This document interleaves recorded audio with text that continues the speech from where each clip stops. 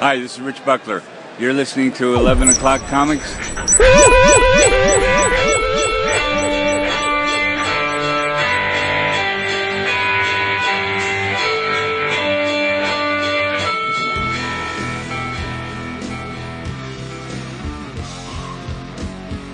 That was special. That was very, very special. So special. So special. Singing. Oh, so special. That's nice. You're happy. Why are you so happy? Because one of my favorite creators of all time is coming on tonight. Right? Seriously. Now, don't be all quiet, Vince, just because you don't like the guy. I don't know. I don't know what to do. Let me see his up in there.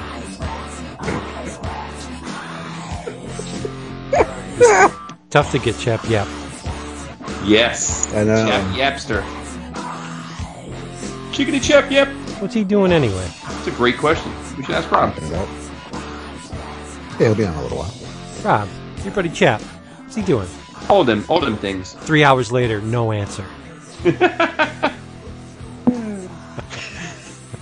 He's special. Dude, I gotta say, I'm getting kind of giddy about this Deadpool flick because we're starting to get Domino paraphernalia for the first time ever.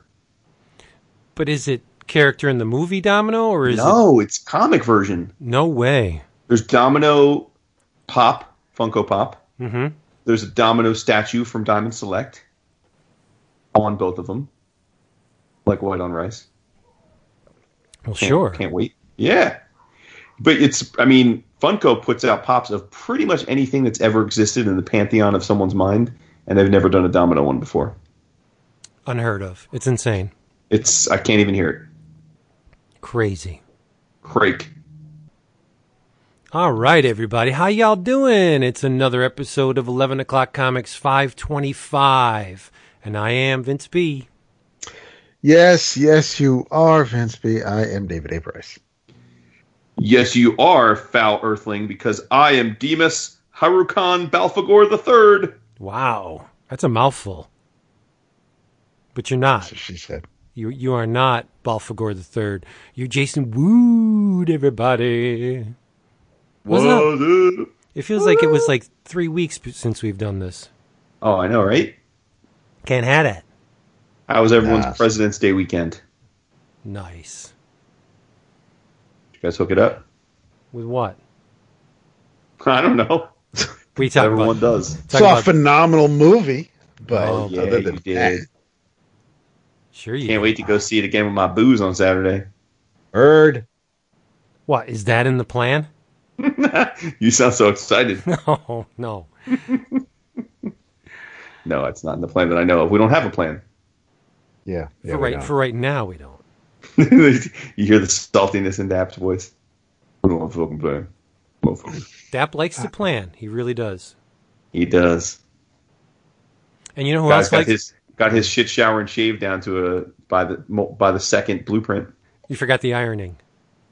Oh well, that's the weekend. He irons on the weekend. That'll be Sunday. That'll be Sunday after my haircut. After that's right. After the house call haircut. That's right. After the concierge barber comes by. Damn Skippy. Right? You don't have Patreon to. money being put to good use. All right. You don't have to be pressed for time to get your comics. I don't even know what I'm saying. Cheaply. Right. Just go right on over to Discount Comic Book Service, dcbservice.com, where you can get all your books and get them for a fraction of the retail price, such as Big Doings this month, 10 different covers, 1,000 issues, Action Comics. It's a huge deal. I've read the list many times. I'll give you some of them. Bendis's first stab at the Big Blue Boy Scout. John Cassaday's in here. Paul Dini. Jose Luis Garcia Lopez. Patrick Gleason, who's been doing fantastic work on the Superman title to begin with. Doug Monkey's here. We got covers by Steranko, Mike Allred. It's crazy. It's 1,000 issues of arguably the greatest superhero ever created. $7.99 cover price, not for you. No way. You can have it for $3.99. Over at Dark Horse, our buddy Gabriel Hardman is taking a stab at the Aliens franchise. This thing is called Dust to Dust #1. Cover price looks like $3.99, but you scoff at that because you're smart enough to go to dcbservice.com. You will pay $1.99. And last but surely not least, we're going to make a citizen's arrest with RoboCop. Written by Jason's cousin, Brian Wood. Art by Jorge Coelho.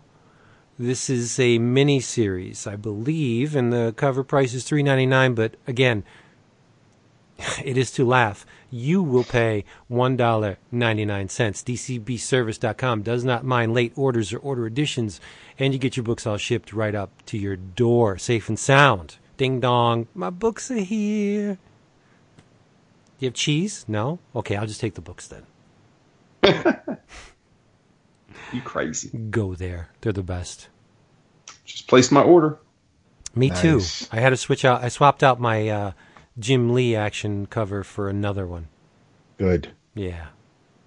No doubt, yeah. And if folks are curious about some of the things we're most excited about this month, above and beyond Vince's read, we each did videos previewing previews this month. We did. Skippy. So if you are a patron, you have hopefully already taken a gander. If you are a patron and have not, then go ahead and do so, because we each shared with you things that tickled our fancy. We sure did. What's the thing you were most excited about that you didn't just preview already? Wow. The thing I was most excited about that did not appear in my video, you mean? No, that you didn't say in the intro. Oh. When talking about discounts. I'm not sure.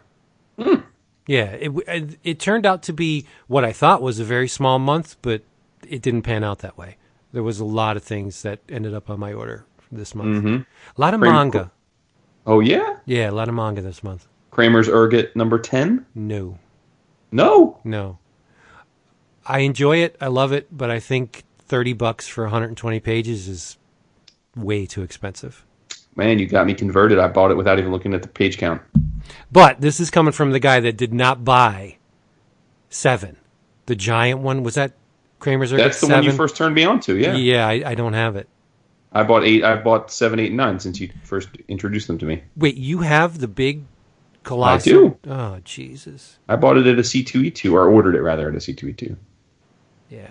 I skipped on that. Wish I didn't. I have a question for you. It was in my video, but I ordered the DuckTales.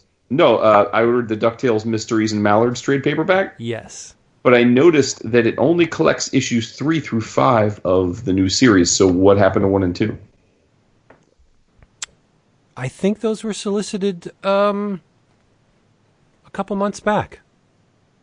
I'm pretty sure that there was a DuckTales Volume 1 Weird. of the new series, yeah. So they're big enough issues that you can have 2 or 3 issues make up a trade? Yeah. It's strange with IDW and the Duck books. They do the same thing for Scrooge. When you buy a Scrooge trade, and I have one right here, oddly enough. They're never too far away. This is called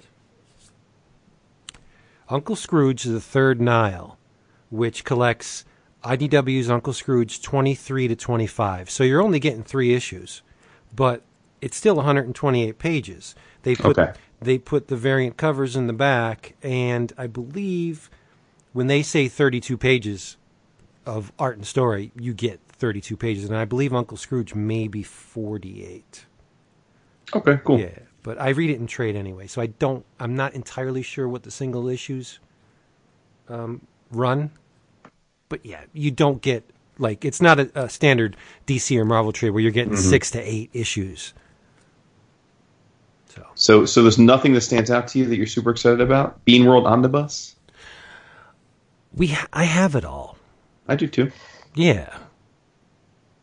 Domino number 1? No. No, dude. But even though it's... You could at least look who you're asking. The artist, David Baldion, is amazing. I don't get the dismissive no there. Number 1, you know I love her. Yeah. Number 2, it's not like you aren't a huge fan of that pocket of the universe. I do, but see, Domino was like my least favorite member. Oh my God, you're such a sexist. I'm not hating a sexist. On Storm, hating on Domino. No. I wouldn't buy a GW Bridge series either. Well, that's crazy talk. Give me some Cable, done well, and I'm there. I just got a GW Bridge Lego minifigure. Oh my! You hear that sound? That's them scraping the bottom of the barrel. No, that's Funko. Funko scrapes the bottom of the barrel. But Dap, what are you most excited about? Damn, toss my previews over to the side. It's right. See, that's when he says that. I'm looking for the book and it's gone. I know. I think I'm trying to rewatch my video. The Lawrence Block book being adapted by John K. Snyder III.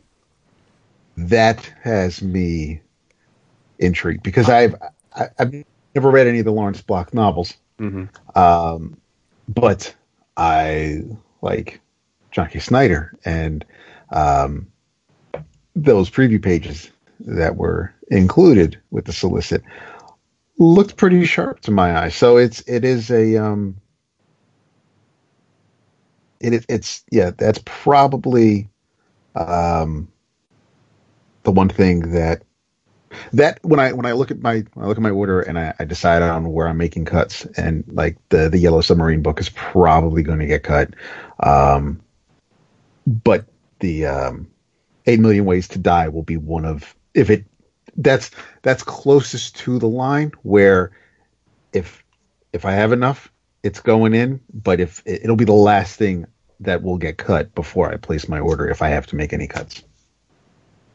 Right on. Sure. I think that'll. Yeah, because I didn't receive I didn't order it, but so I didn't get the Marvel preview, so I couldn't go by anything they had in there. I was watching your video to see if anything that really stood out to me, and aside from the Domino, there really wasn't a whole lot this month. And but yeah, Vince already mentions Action Comics. There isn't.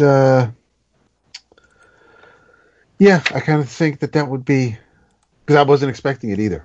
So it's one of those things where it was just completely out of the blue. Although the Complete Killer has my curiosity, because I never did finish the entire series. So it would be nice to actually have that in one volume. Jacquemont. Cool. Yes. Right on. Yeah, man, I'm obviously excited about the Domino and the Domino trade paperback, which collects all of her prior solo appearances, which are few and far between, I might add. Yeah. Yes. Dap, you know what I got to say? I was very surprised that you picked the John K. Snyder book. Really? Yeah. Why? I'm not feeling the art. Really? Mm-hmm. Because I saw it, and I was right there with the Sharpie, ready to circle it, and then the preview images didn't do anything for me. You were like Nathan? Yeah, a little bit. You know what else we're like Nathan about? What's that? The drink roll call, apparently. Wow, stretching it out. Mr. Fantastic in the house here. I am drinking El Vino del Misterioso. I don't know what it is. El estúpido. I don't know where it came from, but it's good. Tú eres el estúpido. Nice. We'll let Dap go last because he always likes to. I am drinking. It's warm AF out here. It is, for real, though. Yeah, it was like 77 degrees up in here today. So I dusted off some Pacifico. Some Mexican beer. Pacifico. That's crazy. Mm-hmm. Crazy. Pacifico. This was recommended by your friend and mine, and who we will see in Charlotte in June at Heroes, Mr. Carl Slominski. This is Insurrection, a Shiraz Cabernet Sauvignon blend from southeastern Australia. It is it's on the dry side. I had a glass of my Motto with dinner, so that was a little slightly sweeter, not as dry as this, and it was and for some reason this is hitting me extra dry tonight, whereas the first time I had it, not as much. But this is really this is good. I think the little bit of the sharpness is due to some of the spice that is coming through. But it is it's a Southeastern Australia red wine from bottled in 2015. I dig the funky label too. It looks like something that Carl would actually illustrate. It looks like something that he would draw or paint. So I kind of dig that. Sweet. Do both of you want to talk about that movie you saw? That movie. That little art house flick that hopefully will make it a second week? Fingers crossed. Fingers crossed, man. Yeah, I don't know. I don't know if it might have just done enough box office to last a few more weeks in the theaters. So tell me about it. Well, I'll just say that it was a movie that I went into with extremely high expectations, which can often be problematic because you're setting yourself up for disappointment. I thought that the movie more than lived up to massive expectations, and probably equally as important to the listenership, everyone in the Wood family loved it and thought it was one of the best superhero movies they ever saw. And so that's coming from diehard old guy me, my wife who has absolutely zero history with the characters outside of the movies. She thought it was her favorite ever, and sons ranging from 14 to 9 all thought it was fantastic. So I'll leave it there for now and let Dap talk about what he and Renee thought. It moved my wife to tears. There are just certain and it's as special, important, as big deal as it is for me as a comic book fan, as a Black Panther fan, as someone who's been enjoying the Marvel Cinematic Universe. It was big doings in my eyes, but to sit next to someone who is just experiencing it on a whole different level that I'll never be able to understand or comprehend personally. I just kind of have to go by what she tells me. Just watching her reaction or seeing her witness it all, it just made it different on a whole other level. And it's there was no driving with the prices after we saw the movie, because there were just things that we need to decompress. We're going to see it again, if not this weekend, then by next weekend for sure. But and there were things that she told me that aren't my story to tell, but they're just I was able to kind of get some sense of why it, because she's read Black Panther comics, but obviously, and you've seen other people comment on it, and it's you have to be an ignorant idiot to not understand why this is important for so many people, and for her to just have this representation, and everybody is intelligent, and it was a clever movie, and it was well written, and it was beautiful to look at, and I truly believe it gave us Marvel's first sympathetic villain. There was, you actually understood why Eric was doing what he was doing, and there were times where you were almost like, it's very hard for me to kind of root for the good guy in some of these instances, because I get where he's coming from, and it's a fucked up situation. But no, there's a. It's also really good as a standalone movie. Yes, there's the connection to Civil War, to the third Captain America movie, but if you didn't see that, this would have been fine on its own. And the very last scene at the very end has no connection to the main movie. So again, even that, if you didn't see that, it was still from the beginning to the mid-credit scene. Everything you need is right there. And I thought the characters, all the characters were fantastic. Shuri is just amazing to see on the screen. It's after I see it the second time, I'll know exactly where it falls on my list, but right now it's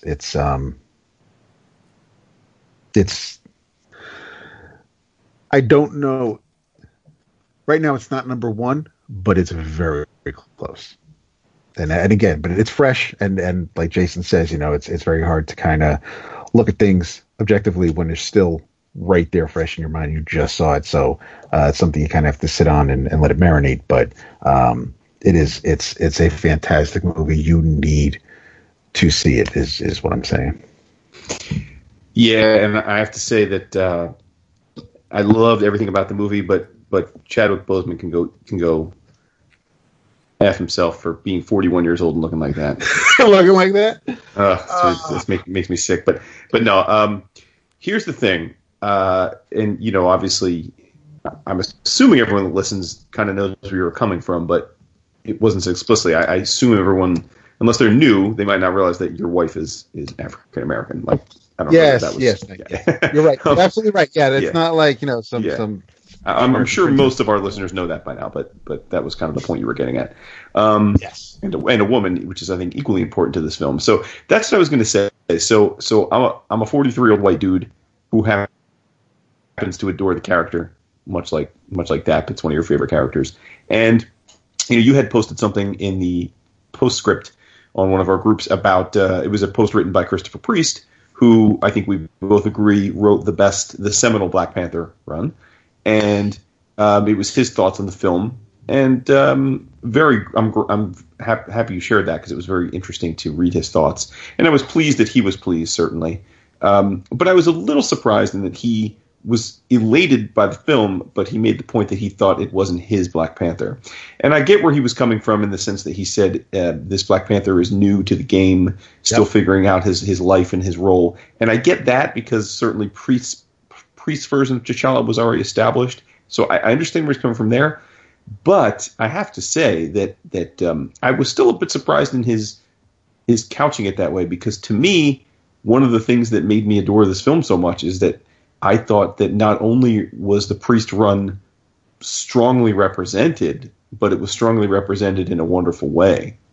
And so to me, we all have our own baggage. We geeks have a certain level of baggage to these films that that 95% of the people that see these films do not.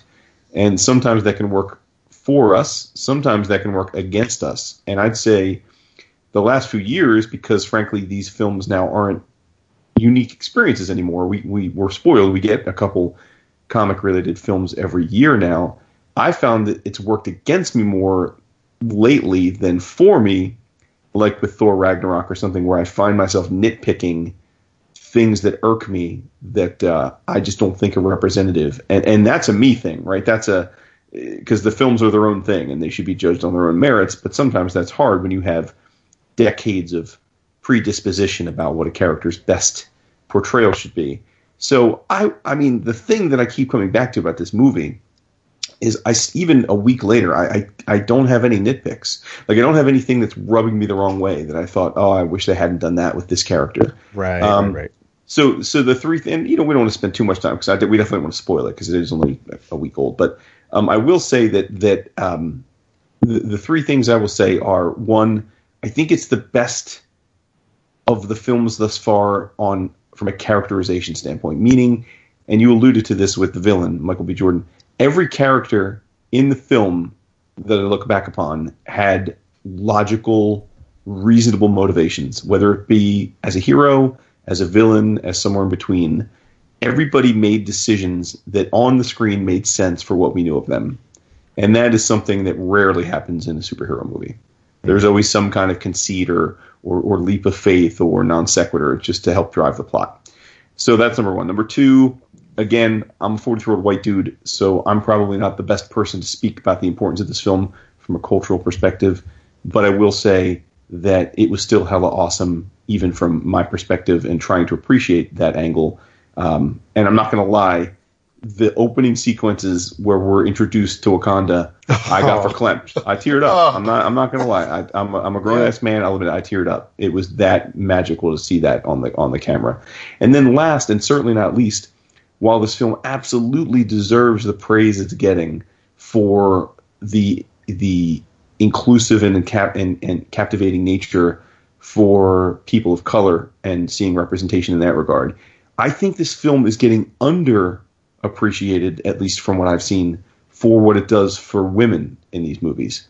Because this film, I would argue that if X, the star himself, X T'Challa, Chadwick Boseman, the three best characters, the best actors in the film are women. Yep. And I can't imagine. Mario said it right when we were talking about this. I can't imagine if they made this exact same movie and replaced those three women with male counterparts, how much different the film would have felt. And he's totally right. Those three women were exceptional in this movie, and they were strong, vitally important characters. They weren't just hangers-on or supporting pieces. They were vital components to the story, to the heroic arc. And frankly, all of them saved T'Challa's ass at some point in the film. Oh, yeah. So I just, huge props to that. And I think the film hit all the right notes. It looks beautiful. The soundtrack's phenomenal. I'm hoping to go back this Saturday again. And much like you, I'm always hesitant these days to rank a film right after seeing it because, you have to let them stew. But I will say that objectively going through the list, I can't see how this doesn't settle into my top 5 at a minimum. And it's definitely pushing its way higher up. The only film I think it's going to be hard the only films I think it'll be hard to dethrone for me are the first Avengers, and not because I think the first Avengers was a better film. I don't think it is, but because much like, the first time you discover a band as a teenager, and that's always your favorite band, or the first time we read comics, seeing the Avengers, which is one of my teams, one of the teams I hold dear, seeing them all together on screen for the first time is something I'll never forget. So that's. Mm-hmm. No, you're right, because it's when I was doing my list and I was trying to move things around, because there's been 18 movies including Spider-Man: Homecoming, and we watched Ant-Man again last week. We watched Ant-Man, then we watched Civil War, and then we went to go see Black Panther. So Ant-Man, we've watched Ant-Man probably as much as any of the other earlier movies. So my list is based on basically rewatchability. And you're absolutely right. When you get to something like The Avengers for you, then yes, it may not be one of the best, but still, that's big doings for you. So I can definitely see why it would rank so high for you. Yeah. And then the other film, which you just touched on, is Civil War. I think that film is pretty incredible as an action film. But also I don't know that it's as fully well composed as this film. I just think there are more geek out moments in the film. Yeah. But yeah, I mean, it's incredible. It's certainly right up there with those in the first Guardians of the Galaxy for me. Yeah. Which is just a totally different thing, right? I mean, that's a space action comedy, and just a totally different vibe. But man, I mean, I joked on our Facebook group that the Russos and Ryan Coogler should be given all the superhero films, just alternate every other year. But all kidding aside, I mean, Coogler crushed it. He's he Marvel does not have him under contract for a sequel, and they better get him locked up with the quickness. Sure. And I think that's part of the reason why the movie is shown or is presented was edited the way it is. It is by no means, it's not a perfect movie. There are a couple things if I want to think on it, especially towards the climax, I think there's maybe one or two scenes that we may have missed that probably we don't need to see because you're seeing it and things that are pretty self-explanatory. But I think, a lesser movie would have kind of tried to hammer that point home, and I'll tell you about it after, Jason. But it's, so no, it is not perfect, but it is still damn entertaining. And from beginning to end, you get everything you need to see. But there's one final scene of the movie before the credits where originally I think they were going to put that scene in the mid-credits, and then the scene that's in the mid-credits they were going to have end it.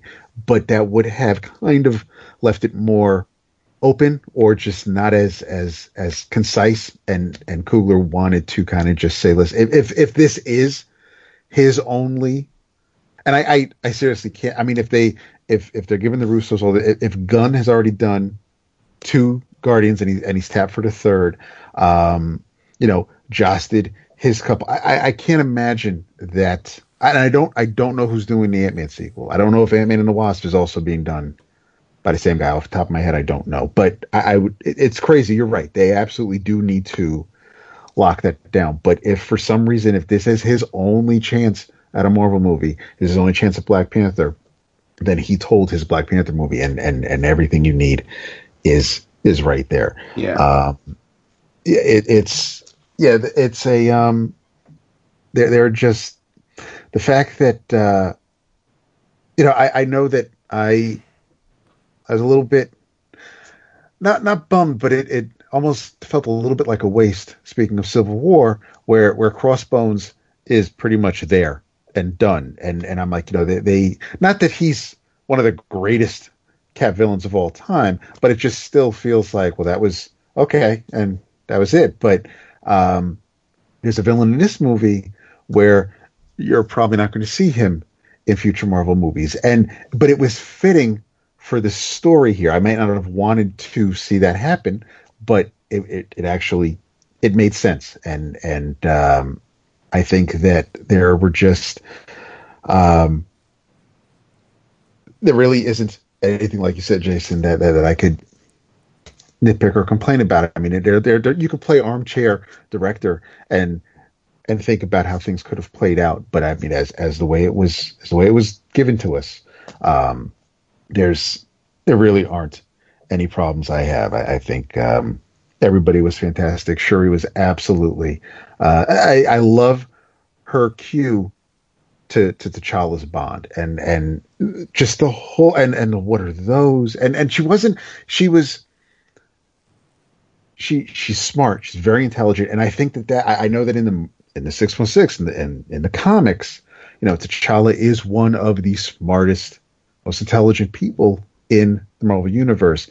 Here, because he is a young king and he's new to being Black Panther, he's more of a he's not scientist level smart. He's more of a tactician, and he's I think he's obviously figuring things out as they go. Whereas I like that they kind of split T'Challa's abilities between him and his sibling, and she is just I can't wait for her to share screen time with Tony Stark and with Bruce Banner. I'd love to see what her and Rocket can cook up.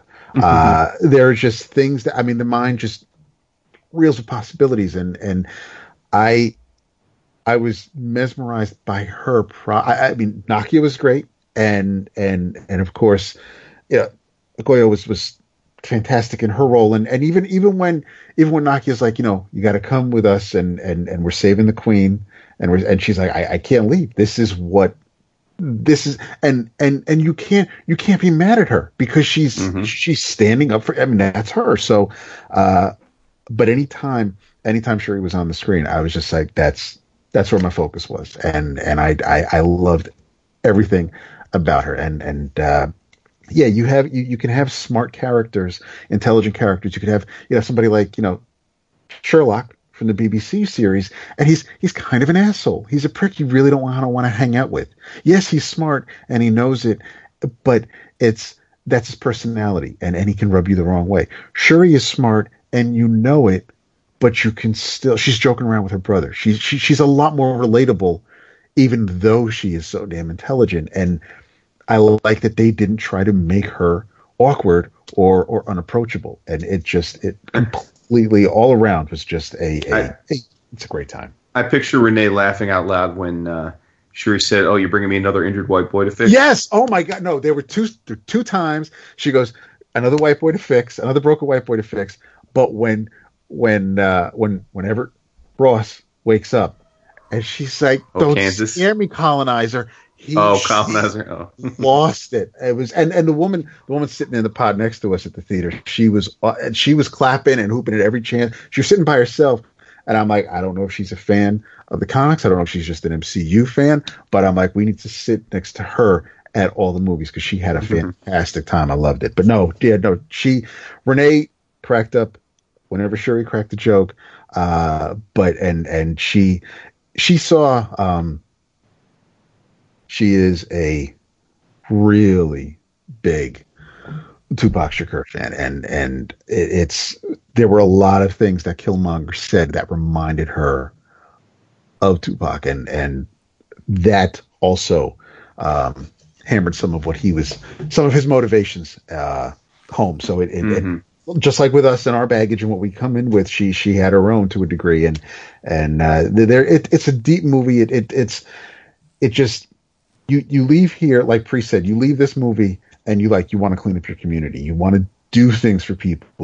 This movie puts you in a good mood, whereas some other movies just you feel some doom and gloom afterwards. But this was just a great time. If I know that some people were trying to see it last week because they just figured, well, I'll wing it. I'll just show up at the theater. And I mean, tickets were sold out weeks in advance, and I know a lot of people couldn't make it to certain shows, and some people have. Obviously, it's been almost a week, but if you haven't, you really need to see it. Not even just as part of the whole Marvel Cinematic Universe franchise and where it fits in, just for a good time with solid characters and really, really great writing. You should see this movie. Well said.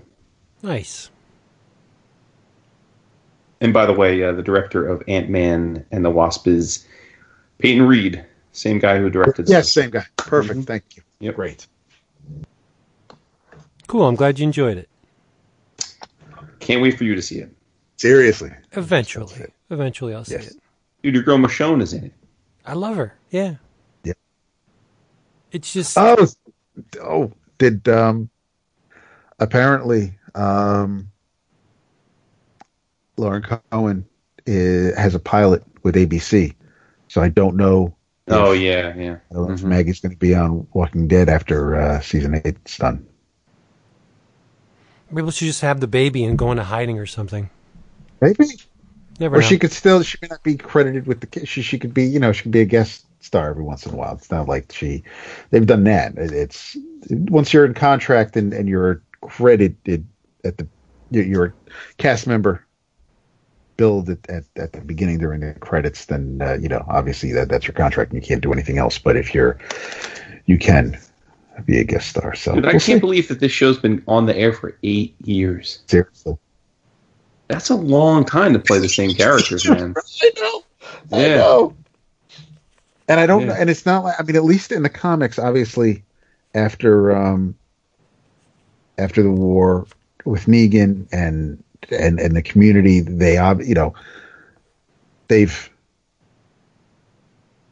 Kirkman has, I don't know if he actually said how long a time has passed, but there has been a passage of time, whereas the first 100 or so issues was kind of just rapid procession. This was, but this, as far as the show itself, they haven't done really any time jumps. There hasn't been anything that would let you know that months have gone by and this is where we are now. It's pretty much I don't know how many months the outbreak, if you want to call it that, or the change happened, but it's not. It's been less time on the show than it has in the comics. Yeah, I mean, it's crazy to me that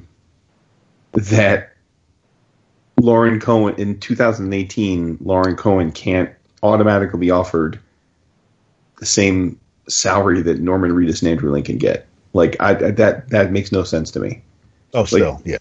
Like they are equivalent parts to the show. There's no earthly reason other than those two people have dicks. They should like. Right. Yeah. I mean, it really doesn't make any like it is totally unjustifiable. I can't fathom why in that situation it just makes it's totally indefensible. Like it's completely indefensible. And none of them were bigger stars than she was coming into this either. Especially, and it's been 8 years regardless. So, good for her. I hope her pilot is a smashing success. My wife has an infatuation with Scott Foley, who is her co-star in this new pilot. So, nice. It'll be a show that we watch together. Because was Scott Foley? Was he from Felicity? Was he one of the? Yeah. Okay. Mm-hmm. Yeah. No, he's a good-looking dude. Yep. Vince, you've been so quiet. Tell us something that you've been reading. What have I been reading? I did a little bit of traveling in the Wayback Machine this week. Yeah. I read some Archie, but not nice. Yeah, but not the Archie you would expect. Having read comics for a very long time, you notice trends. Archie comics have been trying to get people excited for the Red Circle superheroes pretty much forever. Mm-hmm. They had their heyday, and that's a relative heyday. They were never as popular as the heroes from other companies, but I think they're great heroes and anti-heroes, but for whatever reason, they never really caught on. And Archie made another valiant attempt in the early 80s to popularize the Red Circle heroes. The comic in question is called Blue Ribbon Comics. Ran for 14 issues. And it was an anthology, but not a multi-hero anthology. Each issue focused on a particular hero. The next one issue would focus on the Fly. Then the next one would be the Black Hood. And then maybe the Shield. The Fox would come up. Agents of Atlantis. And then there's even one with the Thunder Agents. But again, it only lasted 14 issues, never really caught on. But the roster of creative talent on this series is astounding. Mm-hmm. It was edited, by and large, by Rich Buckler. Yep. Rich contributed to the covers. He wrote a lot of the stories. There's even some Buckler pencils in it. His name is all over these comics. It's a healthy run.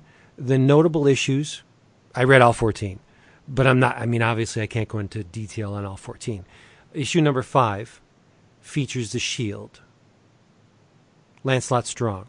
It's one of the very few issues that's all reprints because it features the work of Jack Kirby and Joe Simon.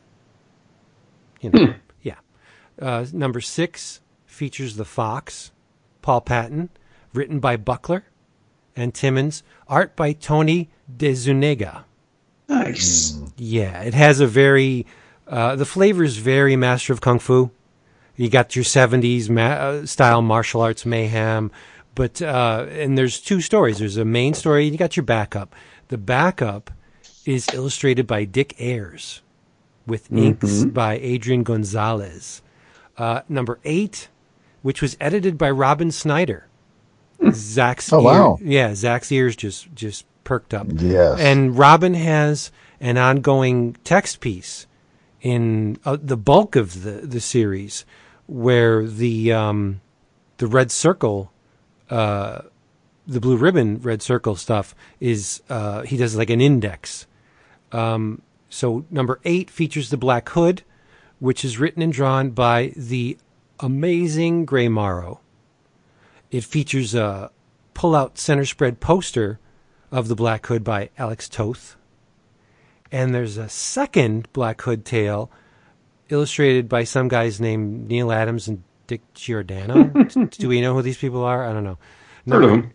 Number 10 showcases Tommy Troy, a.k.a. The Fly, again with a handful of reprints drawn by Joe Simon and Bob Powell. George Tusk is in there, Dick Ayers. 11 is more Black Hood. The lead is drawn by Dick Ayers and Chick Stone. The backup is drawn by Carmine Infantino. Damn. And Eduardo Barreto. This is very close to my favorite issue of the series. Number 13 features a Thunder Bunny tale. Illustrated by David. If it's Thunder Bunny, oh crap. Brian Buniak. Yes. Yes. Yeah, I remember the signature, yes. And there's a wraparound cover on this issue, illustrated by Buniak, but it's inked by Joe Sinnott. What? This is like, it's like an all-stars team. But my favorite issues are number 9, which showcases the Agents of Atlantis. You got Agent Neptune and the Outcast, who's a kid who had a very serious bout of pneumonia. He ended up losing a lung. But fortunately, Daddy was a scientist. So what did Daddy do? Daddy put gills on his son. So the kid was ostracized, hated, quote, air breathers. And he stages this mock suicide where he jumps off a bridge and takes off all his clothes and his, vital information. His license gets, discarded. And he heads out as this character called the Outcast. And what he does was he starts fucking around with naval ships. There's a submarine that's doing these combat maneuvers, and he believes that because it's combat maneuvers, the ammunition's not live. So he starts fucking with the outcome of it. Turns out that the ammo was live, and he nearly killed a bunch of people. And Neptune scolds him like, "What did you do?" Blah blah blah. So he ends up ultimately joining the Agents of Atlantis. So there's 2 stories in here, both illustrated by Malcolm Davis and inked by Ricardo Villagrán. Like, this is massive stuff. The second story, there's an alien, and he's birthed out of a pyramid. It's crazy. He comes to Earth hating all, humanity, wants them all dead, and the agents of Atlantis come out and they try to help. The agents in question, and there's a center spread, a double-page spread in here, the Agents of Atlantis, and it says Neptune, Vortex, Hurricane, Nebula, Dolphin, woo! You get the pyramid, and there's this alien landscape. The colors, oddly enough, are very much like the books we're about to talk about with our guest. Colors are eye-searing, and you get this huge pyramid with all these alien runes or crazy-ass alphabet on it, and there's statues of dead alien gods, and this thing is like, comes to Earth, and here comes the Agents of Atlantis, and they're going to help out. It's just like, these are feel-good comics. Did you say, when were they published? 84. Okay. Yeah, so right when Transformers were almost the biggest things going, and Masters of the Universe, these comics were coming out. 75-cent cover price. There's an advertisement in this issue. I love it. Zorcom, the Defender, versus Tanjar, the Dread. Zorcom says, "Surrender, Dread. You're no match for me." There's no apostrophe. R-E. It's your. No match for me. Brutal. And Tanjar says, "Never, Zorkon. I live for your destruction." What this thing was, it's an audio cassette. What? You would send out for an audio cassette that here the attack of the dreaded Haka beasts. Listen to laser-controlled beams as Zorcom maneuvers inside the caverns of invisible doom. Brace for the surge of power that rockets your spaceship, all caps. Feel the chill of the audio adventure series. One step beyond the thrills of the comic book. The next frontier in fantasy adventure. Watch for Volume 2. Never happened. I wonder why. Wonder why. But, and my buddy Zach, if he doesn't know about this already, he's going to be heading out to the cheapy bins looking for this, because issue 12 features Wally Wood's Thunder Agents. Yes, the higher United Nations Defense Enforcement Reserves. I love these characters. No Man and Dynamo and Iron Maiden. They're all here. It's the main story is by Paul Bolano and Willie Blyberg. The cover's by Willie Blyberg. It's astounding. But the backup features No Man. And it's... The inks are by Willie Blyberg. Do you know who penciled this thing?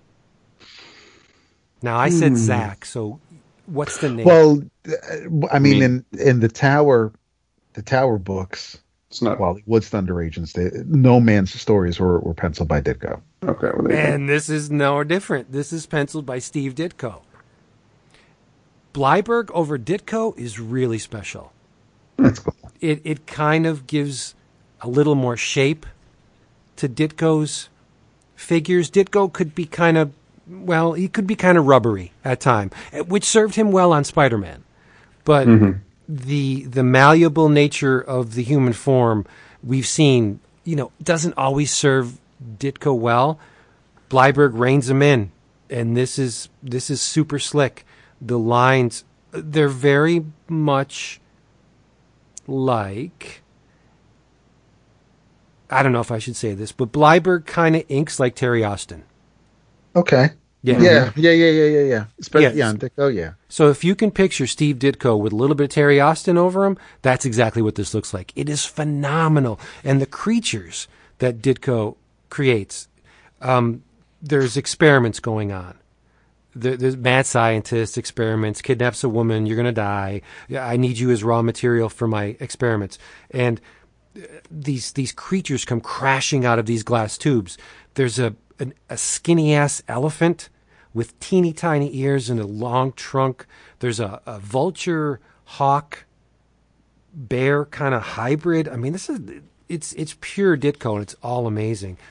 If you have time and the inclination and you're at a convention, I would not doubt that this entire series could be had for under $15. And it's well worth having in your collections. Stellar artists, fun stories.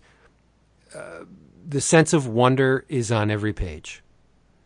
It's an interesting little postscript, too, that it came out in 84 because that was such an important year for comics in general. Oh, yeah. Right? And then this little hidden gem in a pocket of the universe that doesn't get talked about a lot was also in that same year. That's, God, that was a halcyon time for comics. You're not kidding. But they're amazing. I know my comic shop has every issue probably for under $2. I mean, if you don't want to search for them, you can get them in one swell foop on my comic shop on the cheap. I don't believe these have ever been reprinted, so you got to dig for the singles. So do it. All right, we have a guest waiting in the wings, and we're gonna go grab him. So go refresh your drink. The wind beneath my wings. Seriously. But we're going there. All right. We'll be right back. Okay, we're back. And this has been a very long time in the works. In my estimation, the guy you're about to hear is the most dynamic, challenging, amazing comic artist on the planet. There is no better. Well, I'm just being truthful. He is the writer-artist behind such gems as Raw Power, number 1 and 2, ROM, many issues featuring ROM, Suspect Device, Theth, Mr. Incompleto. He also is working on the other side of the comics equation, writing and spearheading the all-time comics line. We've talked about these books many times. Crime Destroyer, Atlas, Blind Justice, Bullwhip. He is the Superman to my Bibbo. I love this dude so much. Mr. Josh Bayer is in the house. Wow. What an intro. Thank you. I can't help it. You make the kind of marks I want to see. It's like Fred Blassie introducing Vladimir.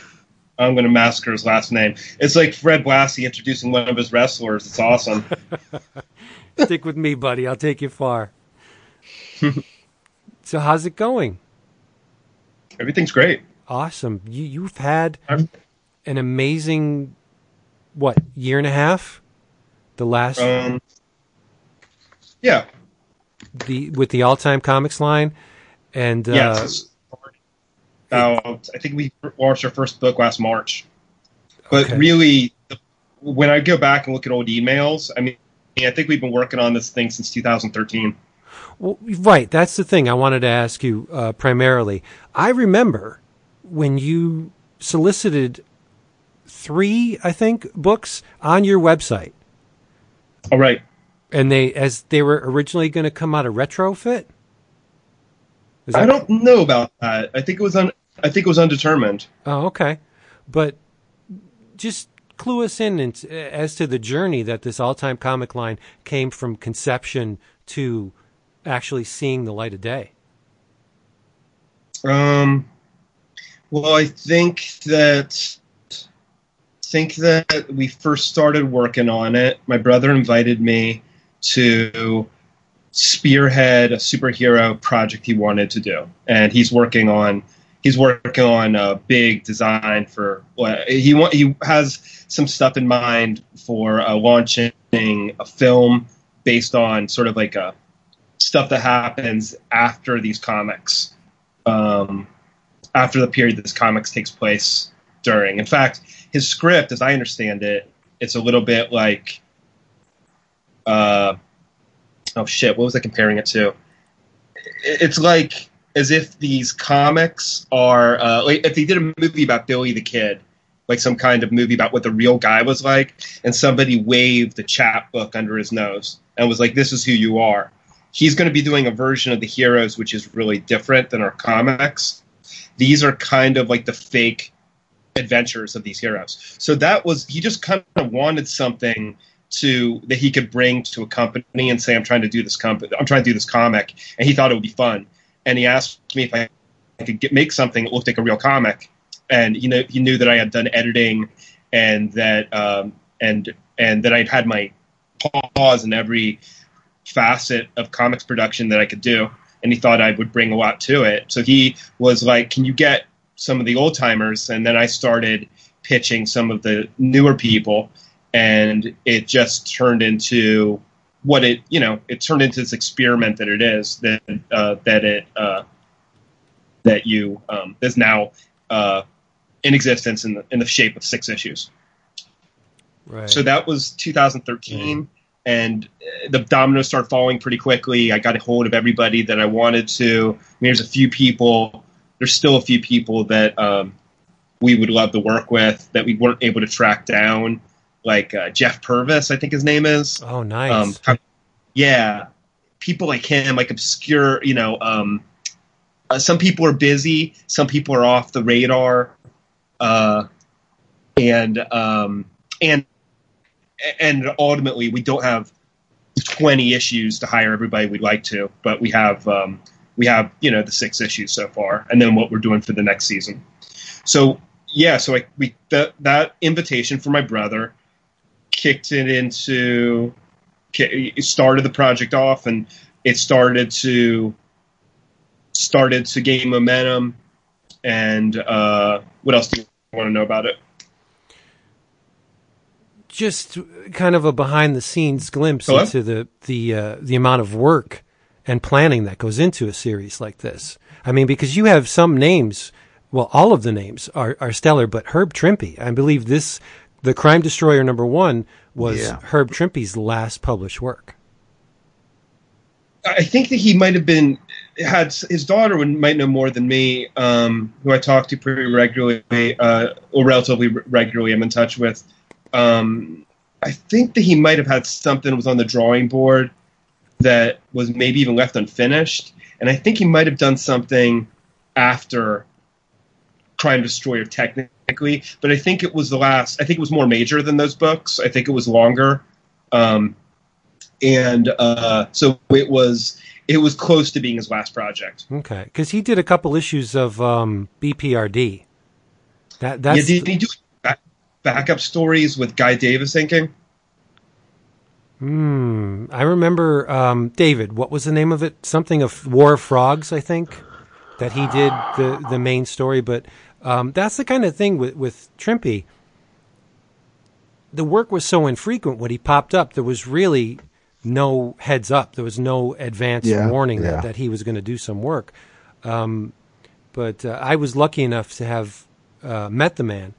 And good for you. Yeah, and shook his hand. And he was so humble. He was an amazing talent. Like, here's a guy that spanned my entire tenure as a comics reader. Like, when I was coming up, he was drawing the Hulk. And I couldn't really pick between him and Jack. Like, I love Jack Kirby. He's my all-time favorite, but Trimpe stuff is in many ways very comparable to Kirby's. And it's just like he just spun my head around, and then here it is 40 years later, he's working on a BPRD comic. Like, Oh yeah. He was a very young, he was 75, I think, when he passed away. He was a very young seeming 75. Yeah, it's incredible. It's like he was doing stuff. I grew up on those reprints that he did that were in Marvel Comic, Origins of Marvel Comics. I mean, that Submariner Hulk comic is that Marie Severin inked is like completely engraved in my brain, like every frame. There's also another one that we had at the house that his daughter is always posting as being something that seemed to affect her a lot.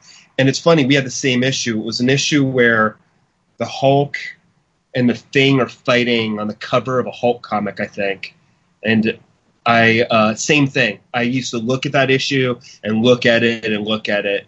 And after he passed away, hi Sarah, I know I'd be talking about her so much. His daughter Sarah, she recreated the cover of that issue just to, I think, as a way of processing what her dad meant to her. And it's just, I don't know if you guys know the issue, but I think it's also pretty early in the run. It's when Marie Severin was inking it. Yeah, Marie doesn't get enough credit. No, she doesn't. No, she's phenomenal. She's alive, right? I guess her health isn't very good though. Yeah, she's still alive. Yeah, she's still alive. Yep. Yeah. But and Vince, you were right. I mean, the War of Frogs was 2008. That was when he put that out. Okay. And now you said you met Trimpe. I know, was that was when we met him too, or you mean other times? No, I wish. Oh, sorry. No, he actually came to Scranton. Oh, were you not with us when we met? No, we went to Baltimore, dude. Oh, that was Baltimore? Yeah. Oh, yeah. So we got to meet Trimpe, and he drew on. Actually, he's on one of my jam pieces. Came to Scranton, Pennsylvania, in this little rinky-dink convention in a Clarion hotel, and there was maybe 100 people in attendance, and the majority of them just passed by his table, and it's like, this is Herb Trimpe. You guys should be genuflecting by his table, you know. But Josh, so you came up as an avid comic reader, like as a kid, you devoured. Oh yeah, I was obsessed with him. Absolutely.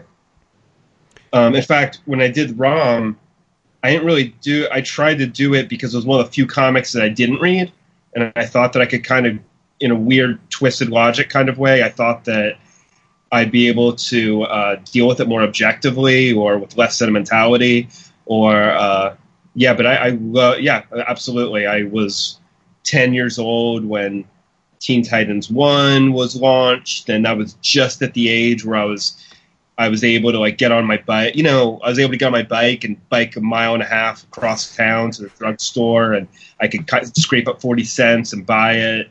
I was very, very obsessed with comics. So, what was your childhood like? Kind of like Theth's, I guess. You know, I was like, grew up in Ohio, very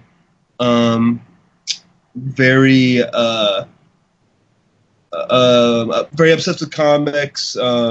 Came from a household where I was kind of over controlled. There's a lot of rules in my house, and one of the major things was that my parents wouldn't let me read or draw comics for long periods. But I mean, virtually my whole, like, right past the point I talked about when I was 10.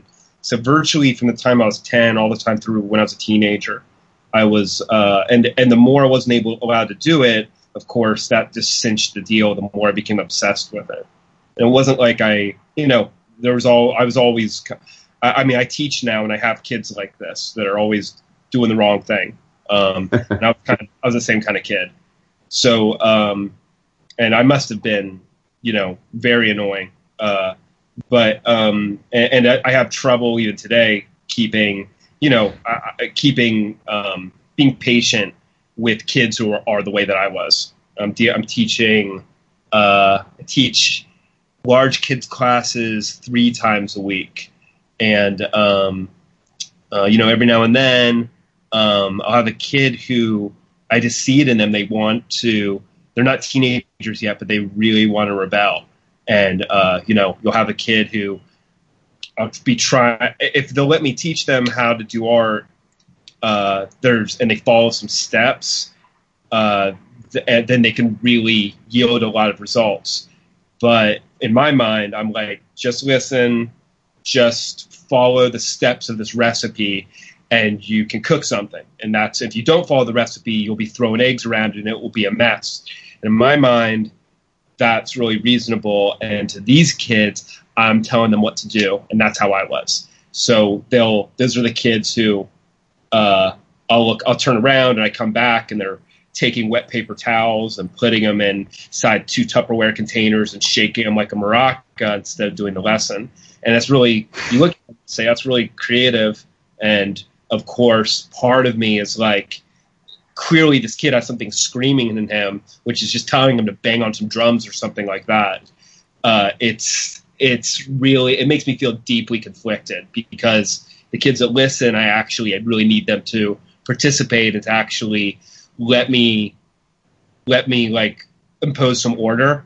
But I was the type of kid who couldn't stand order, and it just got worse and worse through every single grade that I went through. So later on, I was diagnosed with adult ADD when I was like 29 or 30. And if you look at my career, I didn't really start doing comics until I was 35. So it was 5 years after I got an ADD meds as an adult, went back to school, went to SVA, learned how to do comics. And then I've been, I'm kind of like 10 or 15 years behind a lot of my peers. Like people like Box Brown, he's exactly 10 years younger than me. And that's the course things took for me. Interesting. So there is a large component of the Theth book and Mr. Incompleto that are semi-autobiographical? I wouldn't say no to that. Yeah. I mean, pretty much. Right. I mean, everything we do factors into our work. So there's no avoiding it, but the conversations the characters have in those books, they're very real. They ring. Thank you. They ring true and bordering on uncomfortability. I mean, there's a very it's almost a hyper realism because I feel like I'm not reading something. I feel like I'm eavesdropping on real people. That's great. That's what you gotta fake realism, and you always, you're always aware of it being an artifice. So I'm really glad to hear that. I try to make it feel authentic, and I try to write stuff that has comes from an emotional place. And if you can afford to do that and imbue your stuff with spontaneity, it's great. What's sad is when cartoonists get so... You look at somebody from the 70s, like some of those weird Marvel guys, and you read their early stuff, and it's so interesting and raw. And then you see how they just kind of had their... They kind of just... You don't have that many comics in you that you can maybe do. I mean, how many people stay good for 50 years, aside from Alan? They, especially people who are in that kind of doing comics as entertainment, as opposed to people who are more like auteurs, like Adrian Tomine or somebody like that, who does a comic when he feels like it, and it's more of in a Raymond Carver mode. But you look at somebody like, not to pick on him, like Steve Englehart or somebody like that, it's like their comics are so good early on, and then you read them years later, and it's just like you feel like the grind of doing hundreds of comics over 10 years and has just made them unable to do good work. Right. It's kind of like John Byrne. It's exactly like him. You know, it's like I was just saying to somebody, I'm a big fan of Next Men. Maybe not every issue, but there's some issues, some parts of that book are just as good as anything anybody is doing with making kind of postmodern superheroes. The textures in them are good. The obsessiveness over little details is good. And some of his Marvel stuff, too. It's like first 12 issues of Alpha Flight are amazing. And even hell yeah. Yeah. Did you guys ever... You know what I was obsessed with when I was a kid is there was an issue, a Hulk annual, where he fights Sasquatch, and John Byrne wrote it. And I read that thing over and over and over again when I was a kid. Did you guys ever read this issue? It's like 79. Yeah. Oh, yeah, yeah. Yeah. I read it as an adult. It's got this weird feeling of, first of all, it's got this weird feeling of alienation to it, but it also is like, it's not just like the Hulk does things. There's like a logic to stuff that happens. Like at the beginning of the comic, he crashes from outer space into the Earth, and even though he's the Hulk, his face is buried in the ground, and he's going to suffocate. And so this girl comes and trying to dig him out, and it's kind of like real, plausible. You know, there's tension involved with it because there's, you know what I'm saying? There's he actually went through the trouble of thinking, like, how would you get out of this situation? How long would it take to dig his face out of the dirt? Right. Yep. You know, the enthusiasm in your voice for these old mainstream superhero comics, I've watched the cycles where the off the beaten path cartoonists, the alt and the indie guys, for a lot of years, and it was probably largely due to the Gary Groth beating the hell out of them, you know, in the pages of the Journal, saying superhero comics are bad. You're an alternative cartoonist. You cannot go down that route. It leads to oblivion. Guys like you and Jim Rugg and Tom Scioli and Ben Marra, especially, you know, Ben Marra. Pisker. Ed Pisker. Fiffe. Oh, of course, Ed Pisker. Yeah. Michel Fiffe. Yeah. Yeah. You embrace the genre. It's not a stigma, as Gary would have seen it. It's more of a, yeah, you know what, fuck it, so what? We like superheroes. There's been great superhero stories.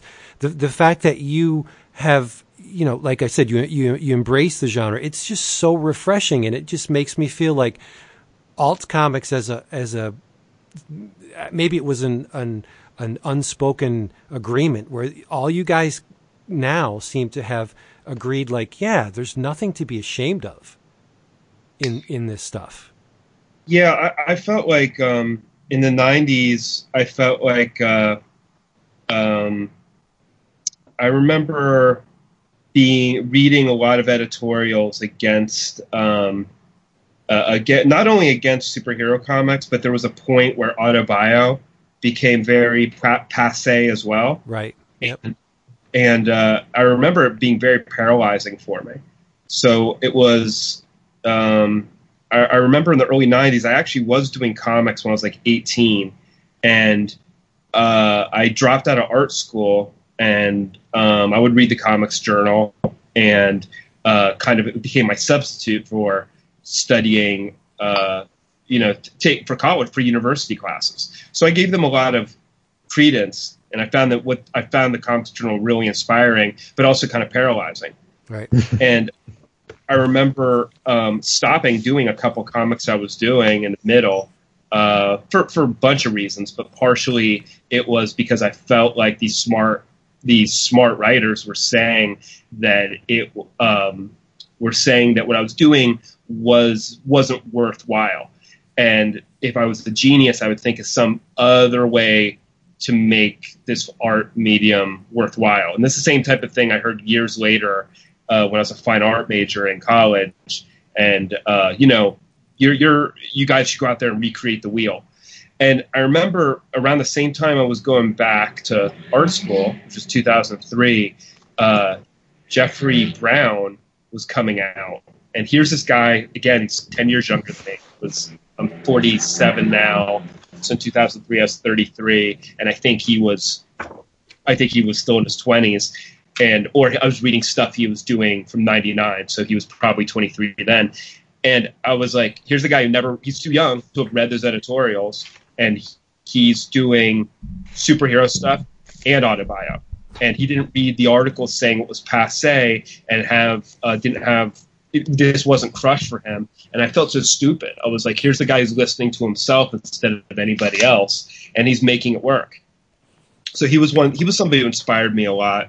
I also remember, I guess other people pointed this out. The Skibber, Skibberby Bye Bye? Yeah. Was that big collection? It was like a faux benefit for Marvel. Mm-hmm. Yeah, that was really inspiring to me too, especially Ron Rege's covering early Spider-Man stuff. Right. That really made me feel like the gauntlet had been thrown down, and maybe those two artists were, among other people, kind of emboldened me to embrace my love of all types of comic books, including superhero stuff. And even at Marvel, there was a time when it seemed like the floodgates for indie creators. You had Pete Bagg on Spider-Man, albeit one issue. Los Brothers Hernandez did that Strange Tales. Yeah. There was a ton of indie creators on that, and it was just like, all right, we don't have to feel guilty about this anymore. Mm-hmm. Farrell Dalrymple doing Omega the Unknown. Sure. And Baggy did a Hulk issue too, but it didn't come out till years later, I think, right? Right. Yep. Yeah. But what was that called? It was like The Incorrigible Hulk or something like that, I believe. Yep. Yeah. But it's just so great that we don't have that stupid guilty pleasure appellation applied to this stuff. I never use that because I don't believe in guilty pleasures. There's right. No pleasure. Right, exactly, and that's exactly how I feel. And I try to get this. I teach college level kids illustration, and I try and get it across that there's no shame in doing anything. If you love it, it'll come through in the work visually. Some of that, hopefully, that emotion will be manifest in the image, and that's exactly what I see in your stuff. Like there's an energy to your work that very, very few people have, at least to my eyes. Thanks. Well, it's hard to accept that I see lots of people. So you look at Instagram, I feel like this is a very interesting time in art, because when I was first going to art school, in 88 was the first year I did art school before I dropped out. And it was you're still being taught by people who had been trained when anti-figurative stuff had a stranglehold on the way art was taught. Right. So even though that was starting to be on its way out, it was still embedded in my teachers' minds and had been embedded in their teachers' minds, where it's the same phenomenon where somebody tells you for years is something that you might feel is good. Somebody's telling you it's bad. Imagine all the people going to school and they're being told, you got to be kidding. You have to be over the figure. You've got to be over the tyranny of figuration and representation. I mean, assholes telling generation after generation of kids this when even they must not have believed it to some degree. So I went to school when they were starting to write articles on Gustin. At least they were new to me. And I remember being exposed to Gustin and who else was all of a sudden considered great. I saw a massive show by Leon Golub. And anyways, what was going on when I was in school is that a lot of people weren't being taught traditional skills. And so when kids would try to have fun with artwork and try to do some cartoony stuff, often, unless they went through a real kind of an industrial school background, they would just be left to their own devices. And a lot of them would draw at a really, really crude level. Crude's good, but you got to have something that gives you confidence and some sort of training to have more toys to play with. And especially in America, people, so it's definitely encouraged to learn a little bit of how to draw now and to take inspiration from all the people who just went for it anyways, even if they couldn't draw like Rembrandt or whoever, Norman Rockwell. And you look at art now, and it's like an explosion of people who have enough ability. Maybe they're really good at rendering, or maybe they're really good at pattern making, or maybe they're really good at texture and skin, handling paint, and they're just going for it. And it's in a way that's exactly the opposite of where art was, as far as I saw it, when I was in the late 80s, where there was it seemed like everybody was fumbling around and trying to figure out how to make pictures without knowing absolutely anything that had been traditionally taught in schools.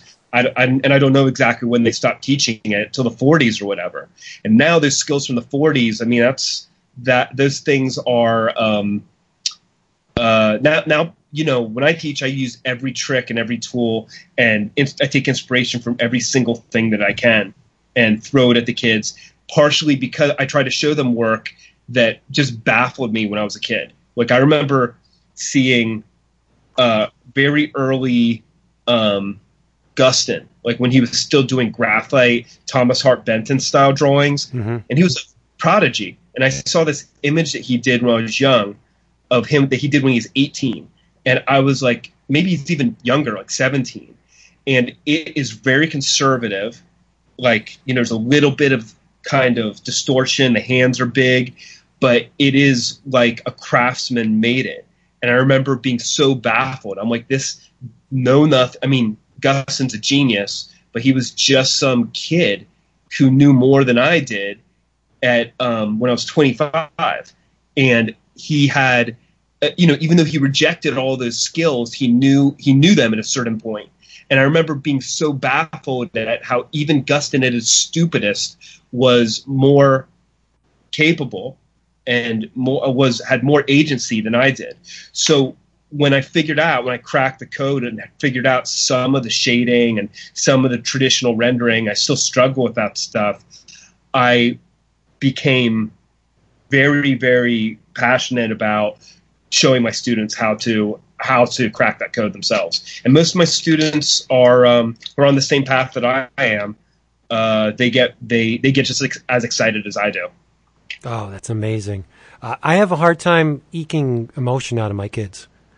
Really? Yeah, because I think I've noticed a trend of trepidation in the kids where they don't draw as well as they'd like to. So therefore, they don't draw as much as they should because they aren't drawing well. That makes sense. Yeah, they're afraid to fail, and I've been battling that since I started. Like, how do you get around that? I give them as much freedom as I possibly can. No stipulation on media. You could use whatever you want. Your subject matter could be anything you want it to be. Just make some marks on the paper. If you fuck it up, you can do it again. You could try something else. Like, you're not going to learn unless you pierce that membrane. It's like a runner, a long distance runner. You're not going to run 12 miles the first day. I think that's a generational thing, though, Vince. Like, I have those conversations with my kids, particularly my oldest son, and I see it with his peers. I don't know if it's the way we've raised them, or I don't know, the sort of omnipresence of like awareness of their peers now because of social media and always judging themselves against sort of the best of, like Josh, you mentioned Instagram, right? I mean, it is a pretty crazy thing. I mean, as an art fan, it's phenomenal to see. I mean, but it's got to also be kind of mind blowing as an artist to think of just how many incredible artists of every medium are out there that literally, but for something like Instagram, would be doing it just for the love of it in their like apartment with no one ever knowing they existed. And yet they have like these phenomenal skill sets. But like I know with my kids, they I say this all the time, like they and their friends, they try something, whether it be a video game or a sport or a new class that they're in. And if they're not experts at it immediately, they want to not do it. Exactly. And I try and explain, like, guys, like, that's not the real world. Like, the real world is you're going to have to persevere at whatever you do. Even if you happen to be preternaturally talented at it, you're still going to have to work your ass off to reach the pinnacle of what you want to do. And I feel like it kind of goes in one ear and out the other. And it's probably the greatest frustration I have as a parent. So I can imagine what it would be like to be a teacher, where at least I love my kids. I don't know if I love my students enough to tolerate it. So yeah, I don't know. That's a tough one. There seems to be a chronic impatience with these kids. Mm-hmm. Like Josh says, there's a recipe for this stuff, and the main ingredient. Let's just look at illustration. The main ingredient, I think, of illustration is research and thumbnails. These kids hate to do thumbnails. It's like I'm punishing them. They just won't do them. And I said, okay, you're going to build a house on a shaky foundation. What's going to happen? The house is going to fall. You need to do the thumbnails. And I had some success with. I had a couple kids who were so afraid that they would do these really quick preliminary drawings and then they'd choke it once they got to the final rendering. And I said, well, why don't you just use your preliminary drawing? And they're like, wait a minute, we can do that?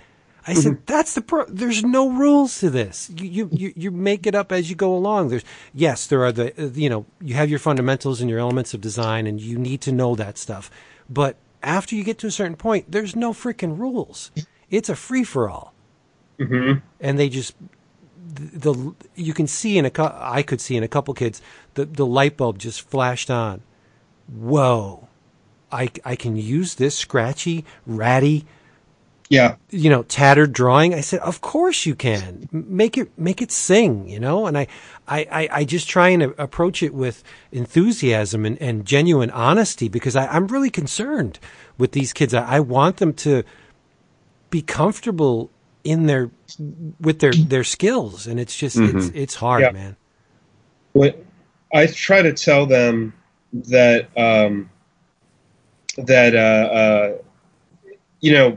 thumbnails are important, especially for comics.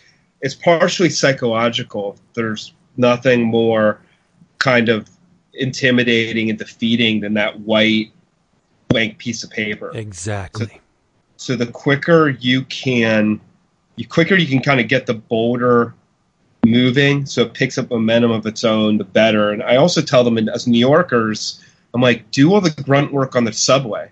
You got a half hour where you're captive, and just pick up a sketchbook and block out. You can block out 9, 10, 20 pages of thumbnails if the ideas are kind of flowing in a 30-minute subway ride. And that might keep you – it takes a long time to do 10 or 11 pages of comics. That might be 6 months for some people. It might be 3 months. So I tell them, every project I've ever done, I've done thumbnails on the back of a bunch of scrap paper, stapled it together, shoved it into another sketchbook, and then that becomes the Bible for me for months. it's and I also block out. I actually don't take the subway that much, but I bike a lot. But when I am on the subway, I'm usually blocking out a page. Like if I'm not doing thumbnails, I'm usually grabbing a piece of Bristol and again doing the grunt work. You're going off my thumbnails and starting to do those big blocky shapes.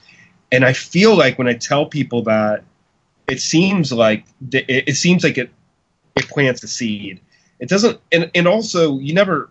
If somebody's really on the path to making work, they might be processing it during the 1 year in school, and then really continuing to go to stuff that you demonstrated them years later.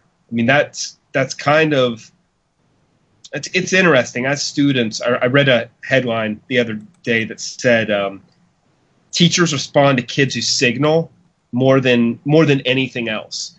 Like you can be, and I didn't read the article, but I kind of figured what they meant is the kids who have the really bad attitude, who aren't even bothered trying to cover up their attitude, who really get on your radar as a teacher.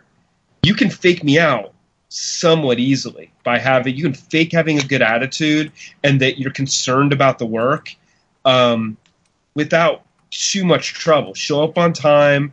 Listen, try to act like, try to bounce your ideas back at me, make good eye contact. You get, every now and then you'll get a kid who is like surly and withdrawn and will, react with anger. I don't know. I was feeling all of those things when I was a student, but I usually hit it, because you have a lot of weird feelings at that age. You have a lot of doubts and anxiety just being in school. I look back and, I mean, even though I was in my 30s when I was at SVA, I had a lot of weird authority issues, and I guess I hid it better than I thought I did.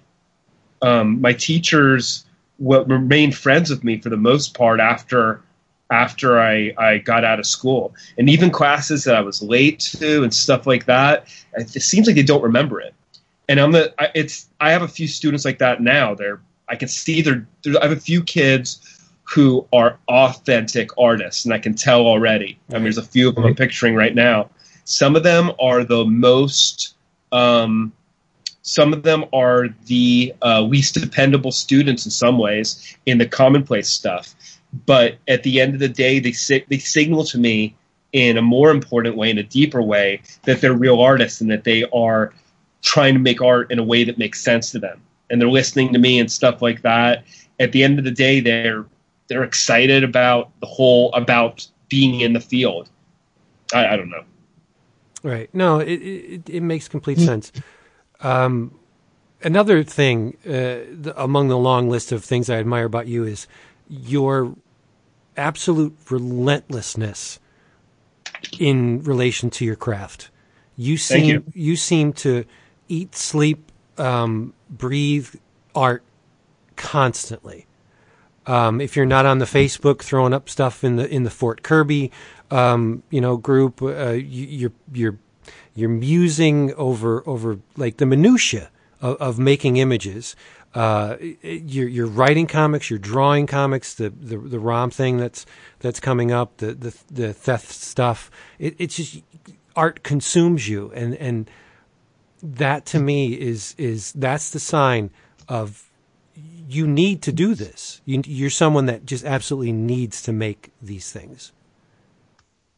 Yeah, I felt like I was kind of in a vacuum for years, and before I kind of had my own practice together, I was just getting more and more and more obsessive about comics. Like I was never as much of a reader as I was in my late 20s, like right before I kind of made the jump and got all in with my own craft. I mean, I read and reread my favorite books so many times. I'll never be that serious again. I watched movies a lot repeatedly, too. It's like Marky Smith from The Fall said, repetition, repetition, repetition. Right. And I used to read stuff that was coming out in the early 2000s. I must have read From Hell so many times it was ridiculous. And Also, the Grant Morrison books that were coming out in the early 2000s, his X-Men run, I was reading that stuff very seriously. And the Love and Rockets, whatever books I had, I just would I would study them until I started to see stuff that only a crazy person would see. And it's in some ways, all that energy has gone into making my own work. And it's just the way it is. Now I don't really have that much time to read. I buy books and I'll look at them in pieces, but I just get too focused on doing my own stuff and I read much, much less work than I used to. So a lot the energy of being like a weird super fan has gone into all that enthusiasm has just gone into making work. And I was happy to be a super fan, but it was also a very frustrating time for me.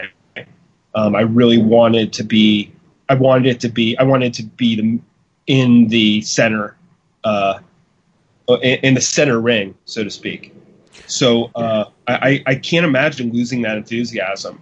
And it is always weird to me when you see, people like Crumb who apparently talks about not making comics anymore. I guess though I guess you can get your fill of anything. Maybe that's if it makes sense to Crumb, then he must have gone as far as he can go with comics in a certain sense. Right. I'm very frequently torn between making art and consuming art. Especially doing this show, we consume a lot of comics. Mm-hmm. And I sometimes feel like it's not particularly a good thing because, one, reading that many comics kind of dulls the experience. The very good stuff that should resonate doesn't resonate as strongly because of the sheer volume of stuff that I'm consuming, and it's taking me away from doing what I should be doing, which is making art.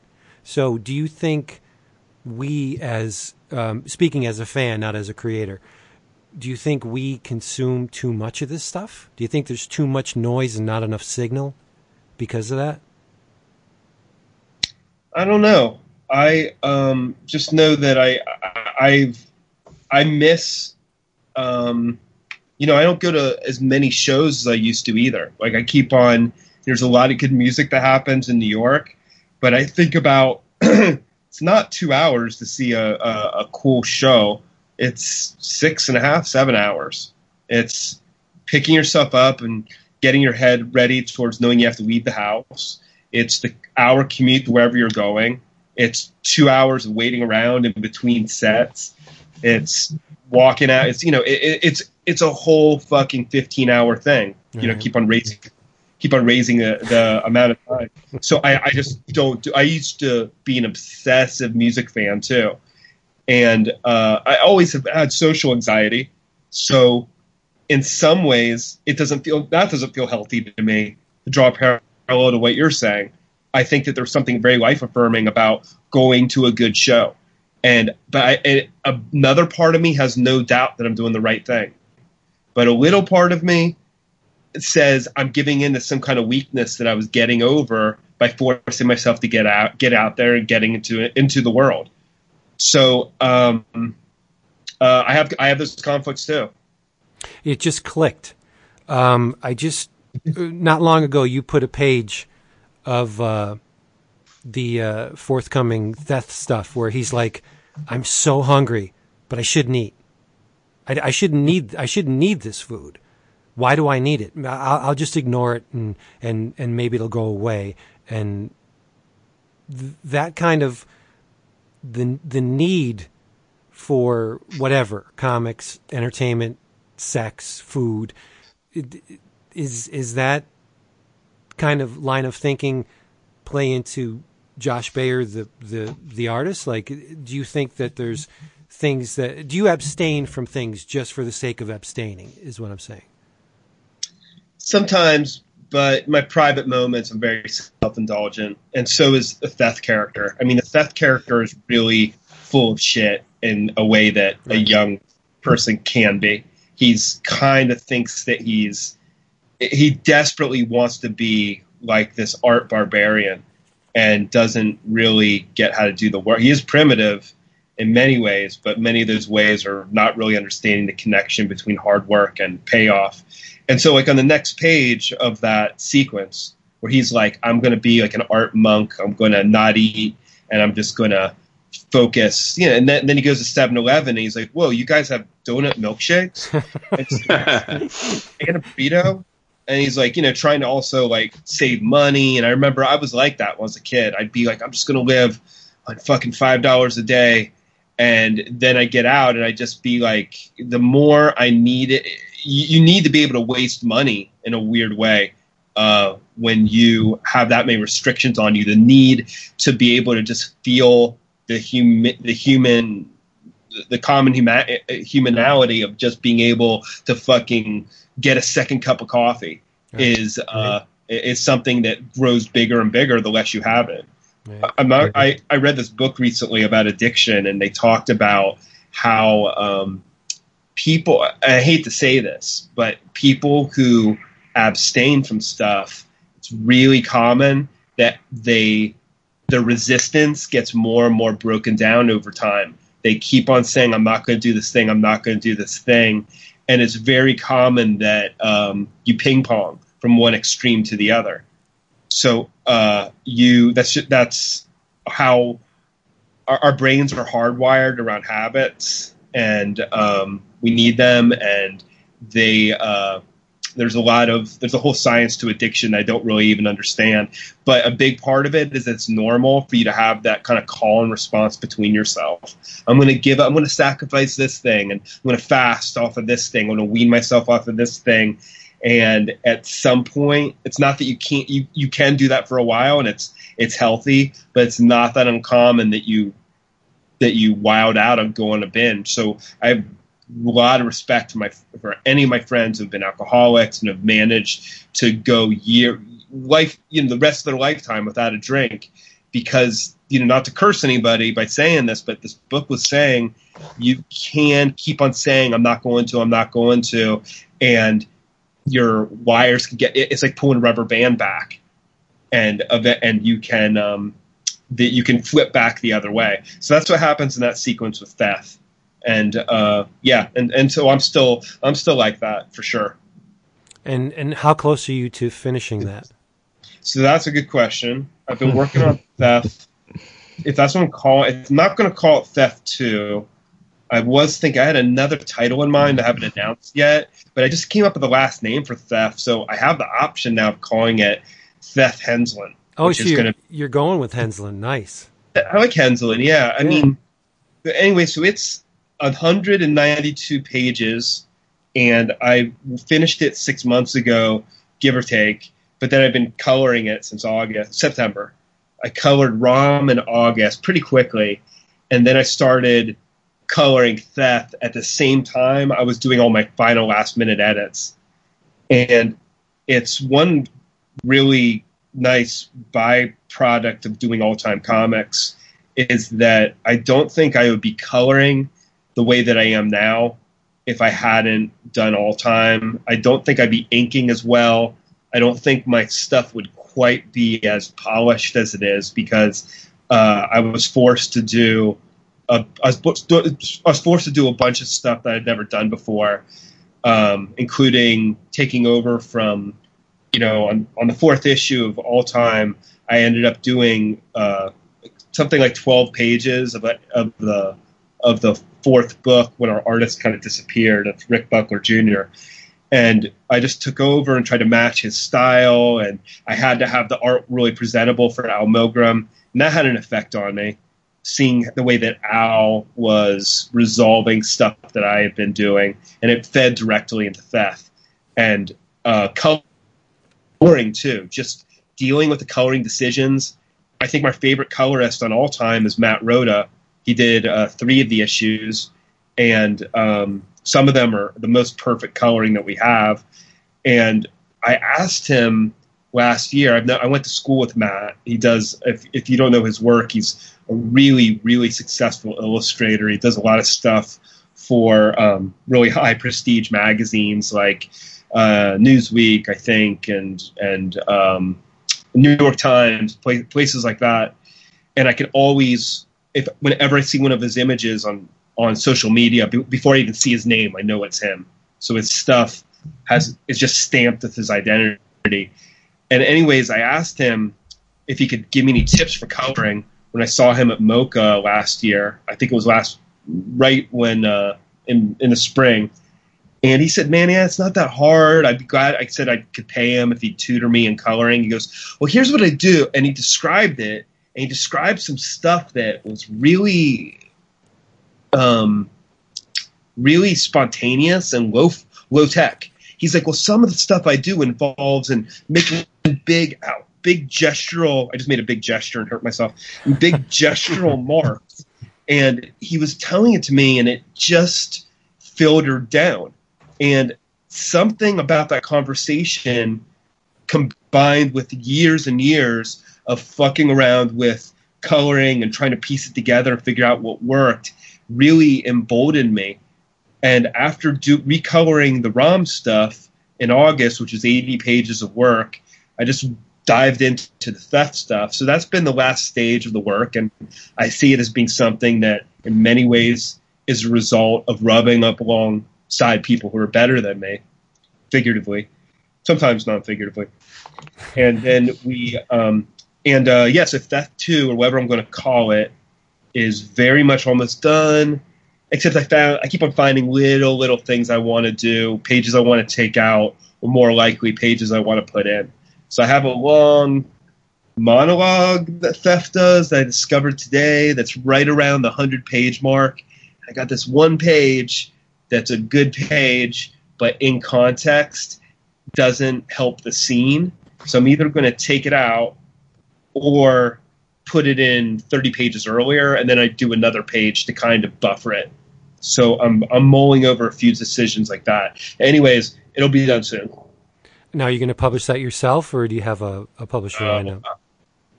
Well, stay tuned. Well, I'm talking to a couple of people. Okay, cool.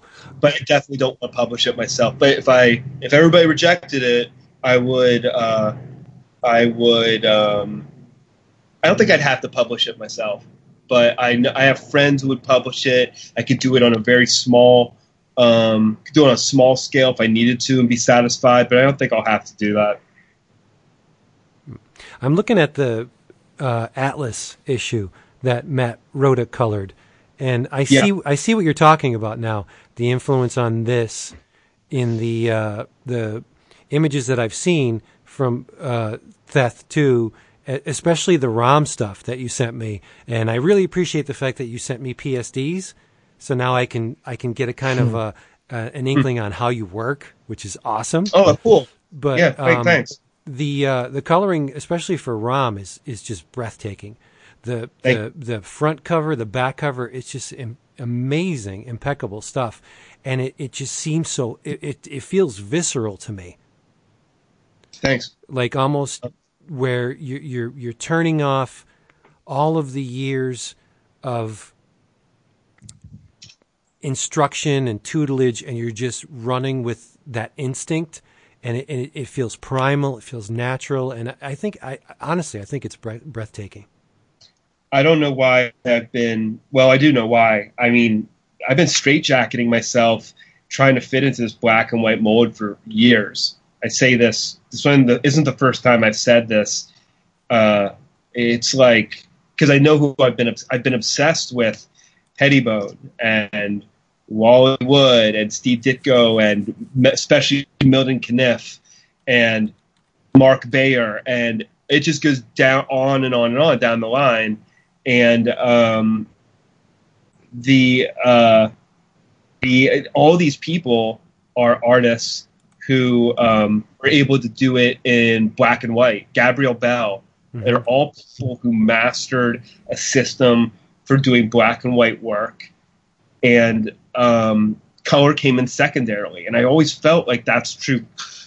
That's your job as a cartoonist. There's something so cool about the limits.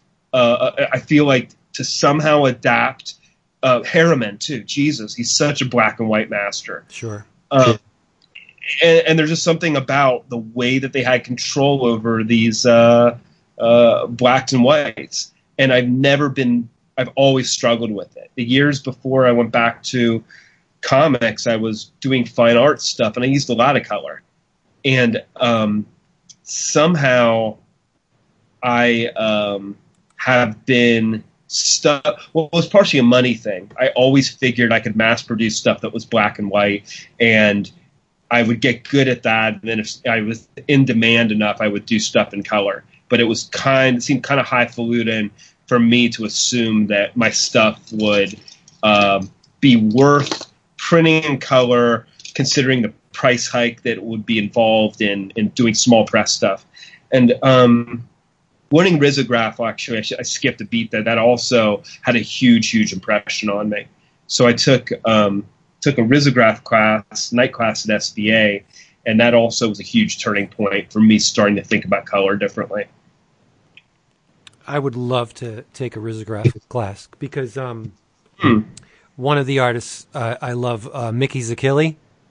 Yeah, she ekes the hell out of her. I don't know what she's using, but her stuff looks so beautiful, and she does, I think, exclusively risograph stuff, right? She's incredible. We were waiting on a train together at the Cake the first year they did it. And me and her did the only time I ever drawn with her. Me and her did a comics jam together. I think I ended up publishing in Suspect Device number 2 or 3. Mm-hmm. And she is the way her brain works is amazing. She's there's a lot, but she's part of this school of this movement of cartoonists that I see who all mystify me. Matt Crabb draws a lot has the same kind of magic to his work. Right. Bunch of other people I'm drawing a blank on right now. I read Rav in one sitting. I have the single issues, but I think it was Floating World published those 2 collections, and I read them in one sitting, and it's amazing that someone so young could have the inherent knowledge in their work to produce a mature work like that. She's fearless. Mm-hmm. Yeah. And I'm very envious to get that good. So season 1 of All Time Comics is in the can. Where is season 2 going? Oh, we're really far along with that. I've also been announcing this left and right. I think we announced it in the back of the new issue. The talent lineup for season 2 is the main collaborators are me and Josh Simmons, one of my favorite artists, collaborated on the script. He's basically the script writer. We plotted it together, and I just handed it to him and asked him to do all the work.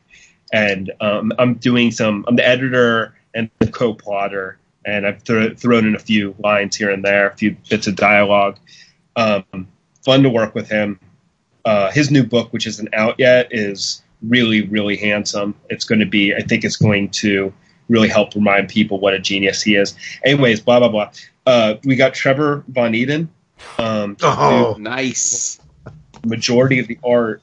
And me and Josh talk all the time about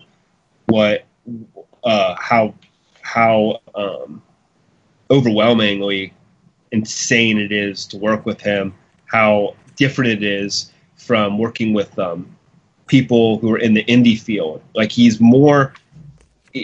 Josh said to me one day, I think Trevor takes a lot more chances than most of the people that we know, and he's who are in the indie scene in terms of page design, and he manages to tell stories very clearly, but he interweaves it with these really crazy cinematic swooping ways of taking your eye through the page. So having him work on our ideas is really one of my favorite, is great. And one of my favorite things is getting him to work on characters that we design that are influenced by, like, we have one character who's sort of a freakish version of Alice the Goon, and have another character Josh mostly designed.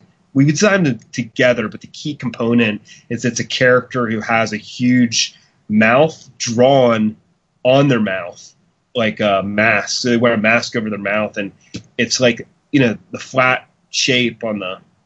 It's the more crazy the characters are, the more interesting it is to see Trevor breathe life into them. So we also could continue the tradition of having people who are from the other side of the pond, from the alternative comics field,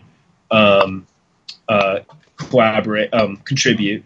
So we had Gabrielle Bell do like an 8-page sequence. She's probably one of my favorite people who has worked on all-time comics, because she really made the sequence look like Harold Gray, who did Little Orphan Annie. And if I could have had one single issue that looked like a Harold Gray comic, but with our content from beginning to end, I would have been really happy. So she did like a 10-page sequence, and we'll probably, if she accepts the offer from us, she'll probably do another page. Julia Gafford did some work for us. We're going to have her inked by Ken Landgraf. Ken Landgraf also inked over Benjamin Morrow. He did like 5 pages for us, and then he became kind of unavailable. We also are talking to Helge Rauman about doing a kind of a hallucinatory scene. And then Josh Simmons and I did so far we've drawn like a 7-page sequence together, him doing loose, rough pencils, me tightening them up, and then him finishing the pencils and then inking. So that's it's kind of been kind of system where Josh does at least 60% or more of the work when we collaborate. And it is going to be sort of like a 5, instead of like isolated issues, it's going to be like one long connected 5-issue story. Wow. But we're also Jason T. Miles also wrote a really cool script that we want Shaky Kane to draw, and Shaky Kane's accepted it. So this is all. But Trevor's done like something like 110 pages for us so far. He's done 4 issues. Goddamn! Wow. Worth of work, and it's now how did Josh? Can yeah? Oh, no, go ahead. Yeah, how did you always hook have up to have with it colored and lettered, and I reached out. I asked Fiffe if Michel Fiffe if he thought that Trevor would be good to work with, and he vouched for him, said he's a genius and one of his favorite people. So I can't remember. I probably got his contact info from Fiffe. I sent him an email. Initially, I asked him. My favorite thing by Trevor up to that point had been the Outsiders annual that he did years ago, where apparently he did it kind of as a rush job. So he was using a really rough line. And I asked him if he could do it in that style, but he just is. I think that kind of fell by the wayside. He's doing stuff which doesn't particularly look like that, but it's the Trevor of 2018. So I can't ask him to go back and try to ape that style. He said he barely remembered doing that book. So yeah, that's how I met him. We talked on the phone.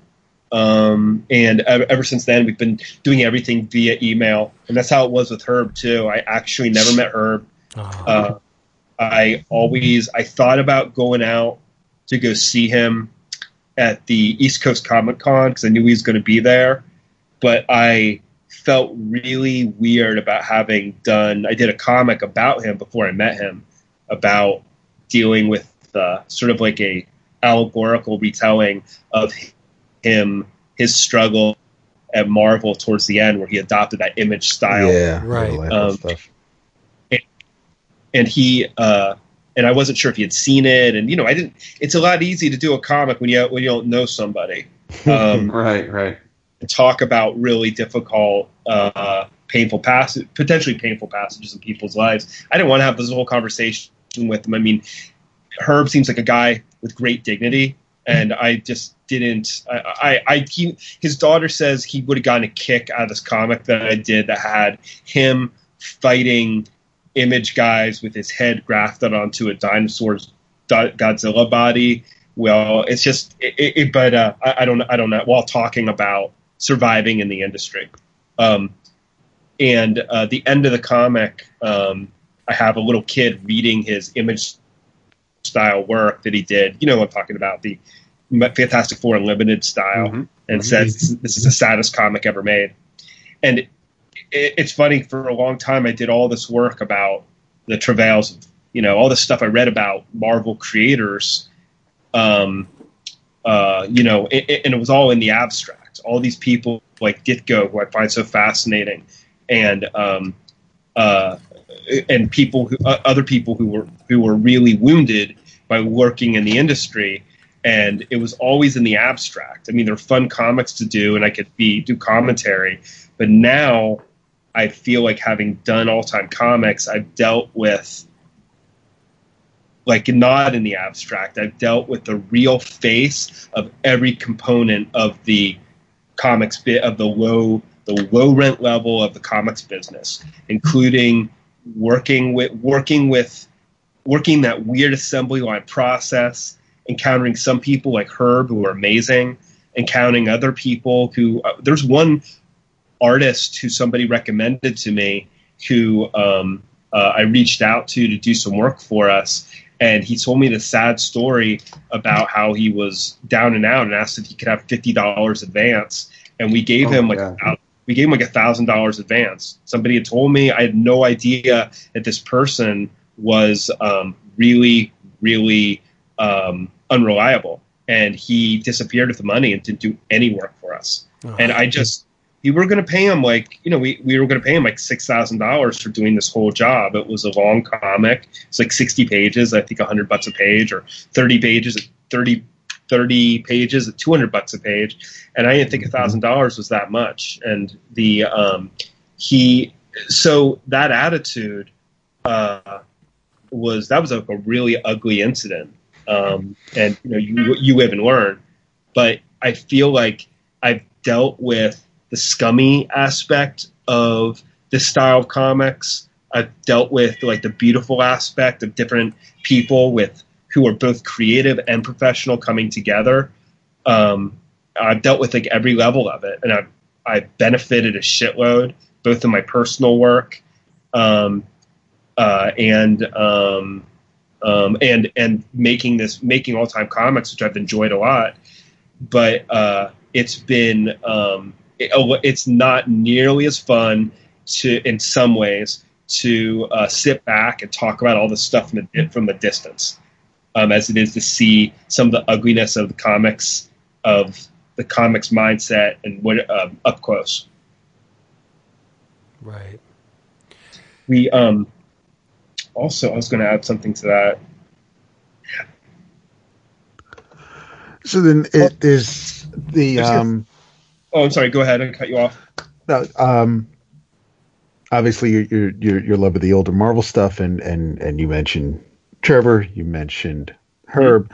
How did Al Milgrom get attached to it? God. And was that and the whole critical and the text pieces in the back? I mean, is that something he brought to the table? Did you say, listen, review some indie books for us? I'm just, as much as I love Al Milgrom, the inker. I think Zach Soto was inspired. He suggested that we have Al do a Critic Al column. I thought it was a very inspired idea. And I don't remember if he came up with the idea of Critic Al, but maybe that was Al himself. But I thought that was a cool novelty. It kind of spoke to the weird coexistence of these different extremes of making comics.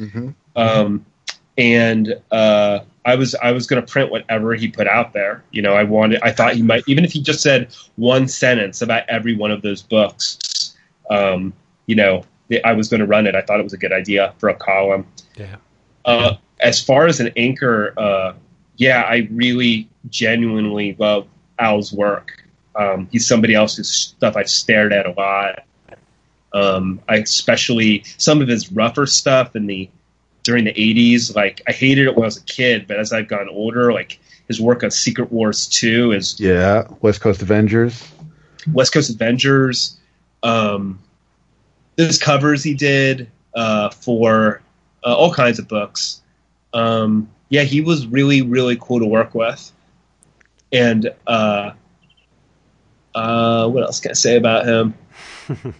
I wish we could get him on season 2. I know he's available, but Trevor is inking himself.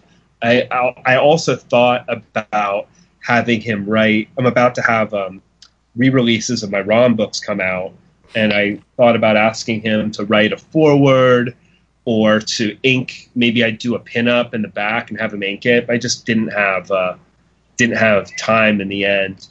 But I did reach out to. Well, I shouldn't announce it, but there's somebody else really special who I'm having write a sort of an essay or an editorial or an introduction for the ROM book. But you should know I'm not calling it ROM. I'm calling it, for copyright reasons, I kept on thinking of different names I could call ROM. I did at one point I did a ROM book that was, I called him Orm, but I ended up coming up with calling him RM, because they say that, if you look at a word like alphabet and half of the letters in the middle are all out of order, but the A and the T are in place, they say your brain makes sense of the word. Yes. Yep. So what I've started to do when I have a book where I want to use an homage to somebody else is I will just kind of reassemble the words or take out the O or take out the vowel. And that's what I did. So we took out every reference to the name Rom and made him RM instead. But when you read it, your brain basically says who he is. Yeah. And as I kept on doing ROM books, my first one was a straight up like recreation of the original script and everything for the most part. I tried to do different shots and tried to recreate the angles and everything. But as I went on, I started to do stuff like actually rewrite every single sentence. So even if somebody says, I'm going to go just sit in the corner over there, I would reframe it to like, I'll be over there in the edge of the room. There's always a way you can get the same point across and not have to actually take every single word the person is saying. And then then it's more of a fair use sort of thing. You're changing the names of the characters. You're not using the same script. It's more like the way Mad Magazine is protected by parody laws. So as I kept on doing ROM, I started to follow the same kind of guidelines that Mad would. So every character has a different name. Every character says something that's a little bit different than the original source material. And anyways, my point isn't to I don't know. Maybe it's in some people's minds. Maybe it's not legitimate because I'm doing a copy of these original books. But I've always loved when people do cover songs, and that's what I was after in doing ROM. I thought there was a lot of freedom in just trying to rock something else from the past and trying to see what it sounded like through my filter. Plus, the source material is so legitimate. Like Bill Mantlo made gold out of straw. He took an action figure that had no villains, was just this one-off thing with a ray gun, and he made a whole universe around it. Yeah. So I have to ask you. You mentioned Josh Simmons a number of times. I only know him from his work. I've read the bulk of Josh Simmons' work. Is he as scary in real life as his work? Because that man frightens me. His work is, it's on he's frighteningly smart. Okay. Yeah, but he's very approachable, and he is. I think that he's even told me stories where people were upset with his work, and he's were angry at him because his work is so intense. It's terrifying. And he's told me stories about trying to connect with them on a human level. But he is, he's accessible, and he is he's somebody you can talk to, just like anybody else in the field. And he's very much like a throwback to, in terms of a work ethic. He's very much like Herb. He's a total pro. He's like really cares about doing a good job and trying to. He doesn't do stuff like a slacker. So I think he enjoys all time. I think that he is also really. I think he's glad to be able to make money doing comics in the old, as he should be able to. So he does these comics, and I don't think any of us are making a fortune out of our work, out of our personal work. But it all accumulates, and he is, especially with his new book coming out.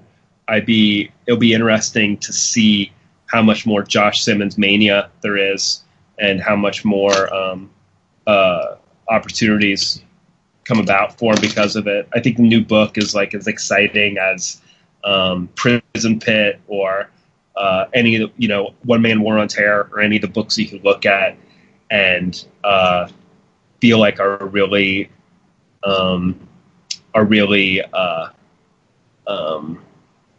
I don't know. Those are very vital books. They're books I'd be excited about, even if I wasn't making comics. And I think that's how his new book is going to be. What's it called? It's I forget. It's got a big scary monster face on the front. But he did a collection of work that's mostly him writing with other artists. And when he described it, I thought it might feel uneven, and instead it feels really like it's all underneath one umbrella of his voice, and I think it really is. It's as good as his best work. Mm-hmm. You're Flayed Corpse. Flayed Corpse, thank you. Yeah. And James Romberger is in that. He teaches at the university that I do. Where do you teach? Marywood University. Where's that? Scranton, Pennsylvania. Wow, so he commutes. Yeah, James works at the. We both work at Parsons as well, so I see him in the hall sometimes. Yeah. And he sometimes does this. We have a 2-week master's program in the summer, and he teaches at that. So it's a 2-week deal, but so he's not commuting like a couple times a week.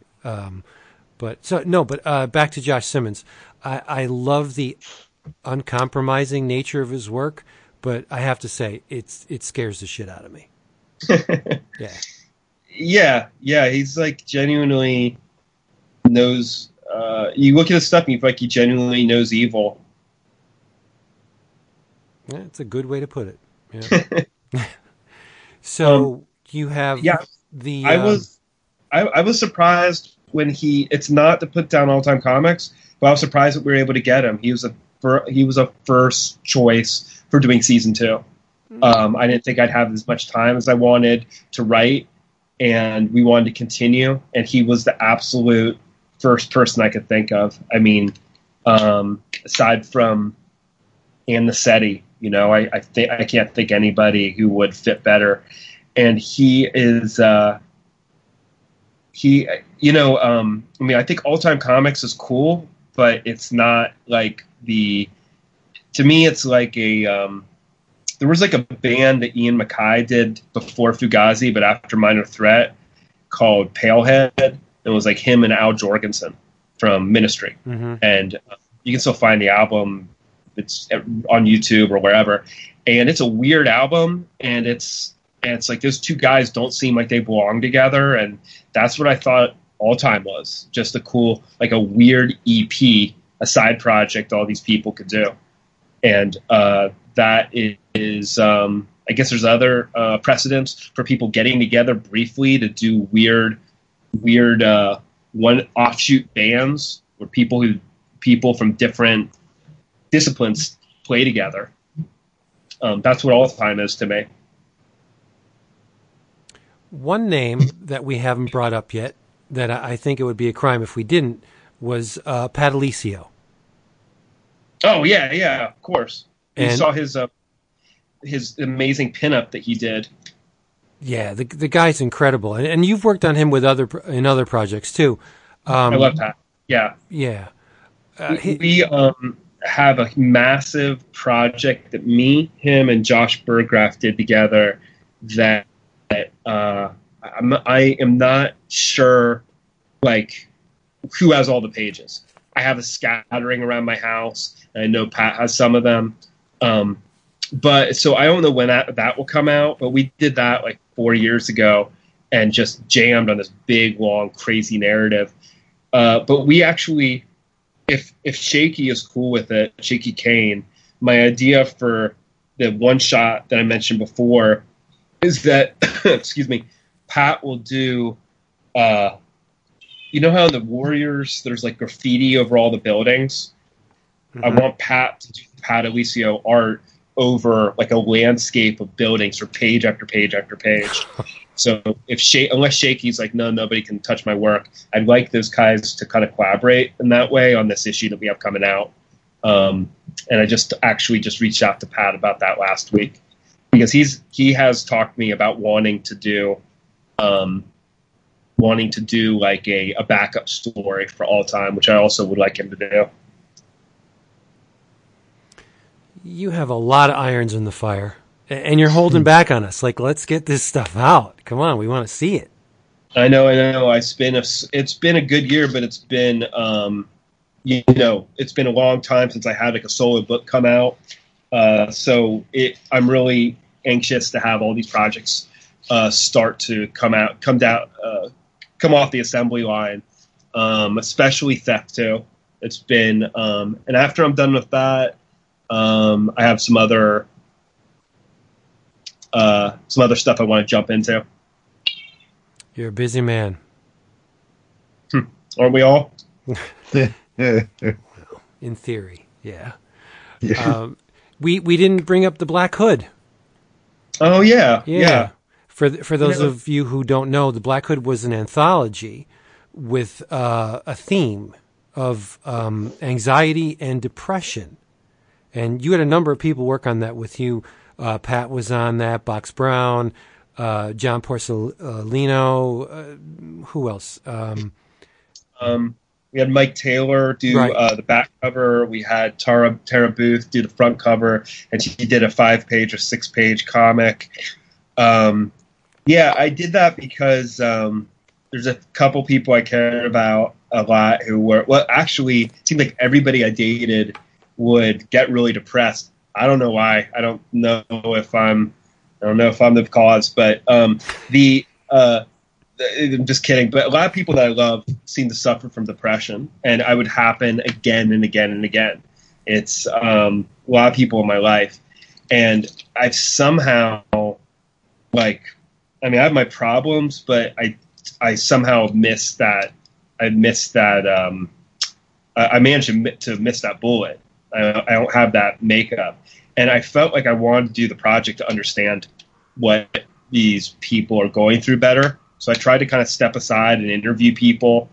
And I sort of thought that, having people tell me that they feel like their brain is turning on them or their heart is turning on them, it's really, really staggering.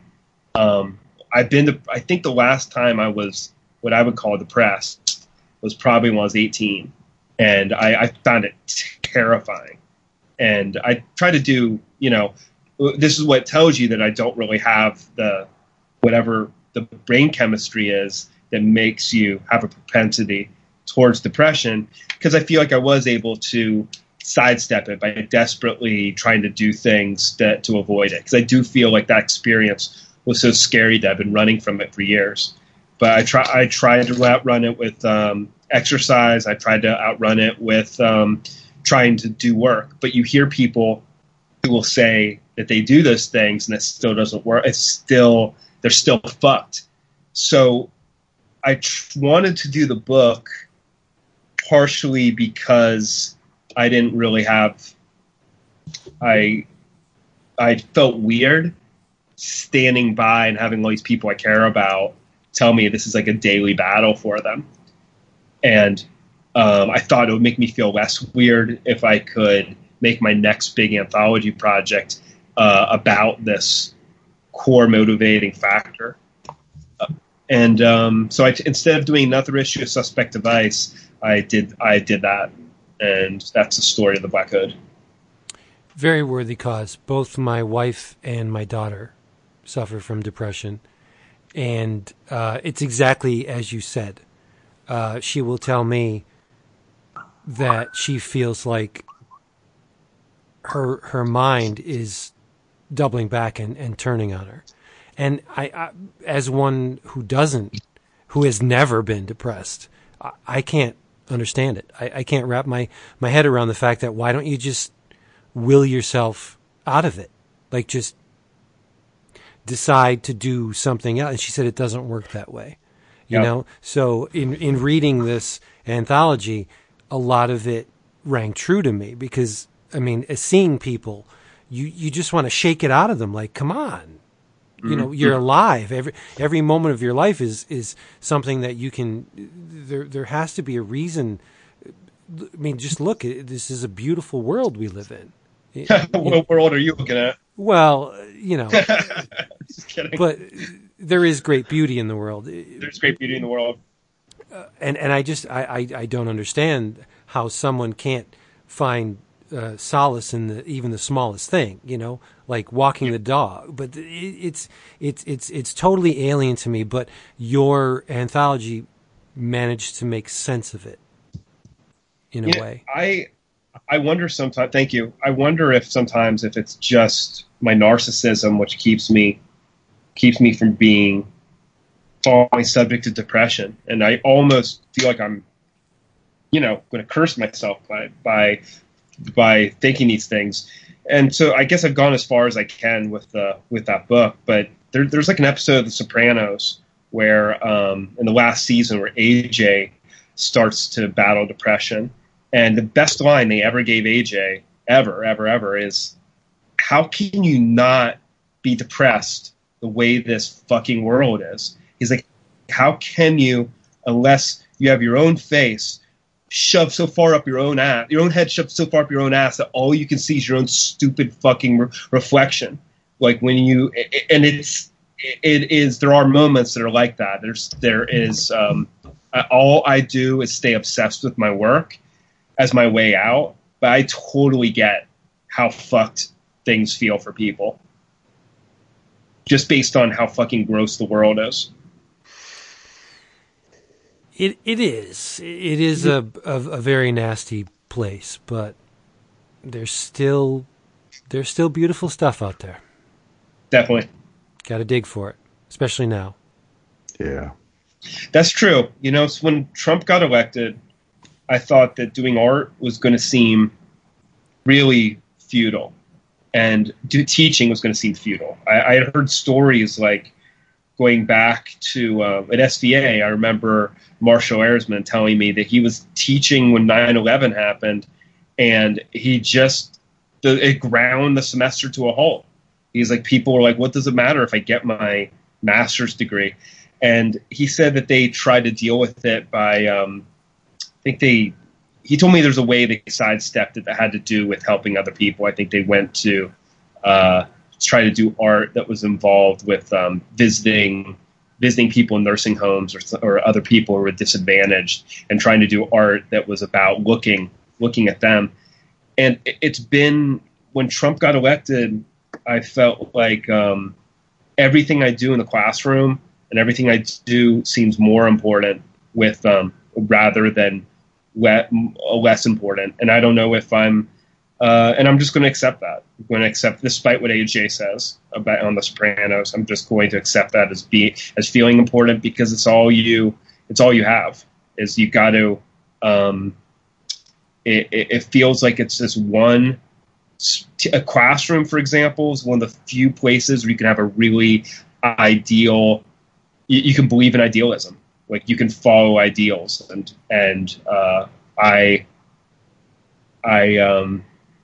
I'm with you on that as far as finding beauty where you can. Right. I think it's the teachers and the writers and the artists, the people that haven't forgotten that they're human. Those are the most important people right now, because the human heart, the emotion, they are the people, that's their stock in trade, right? So we have to keep reminding people that they're human.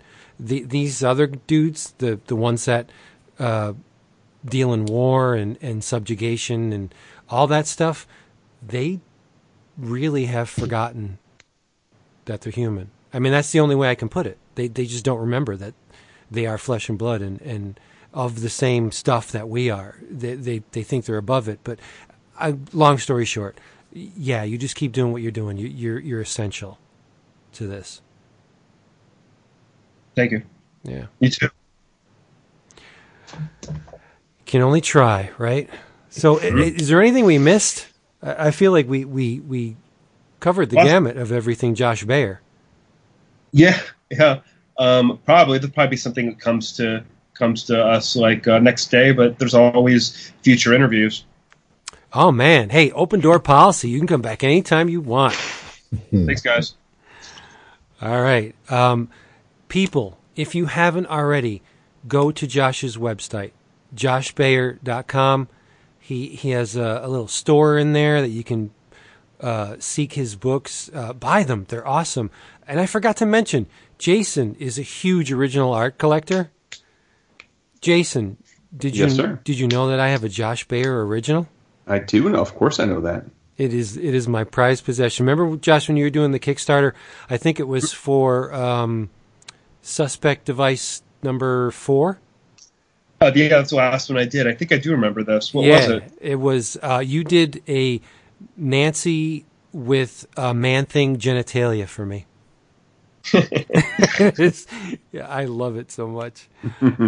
So go there, joshbaer.com. Anything else we should throw at them? Pick up the All-Time Comics Season 1, and more importantly, the forthcoming Season 2. Put that on your radar. What else? Yeah, that about covers it. I have all 6 issues available on my website. I should probably make like a, get all 6 for a lower price type of deal, but maybe I'll make that something that I do. Reach out to me if anybody has any commissions, or we're always up for that. And that's about it. Read all my comics. Yeah, do yourself a solid and read Josh Baer's comics. Yes. He's awesome. All right, Josh, thanks for being here, man. It was such a pleasure having you here. You too. Thank you. Great conversation. Yes, as always. Thanks, Josh. Yeah, thanks so much. Really appreciate it. My man. Mm-hmm. Thank you.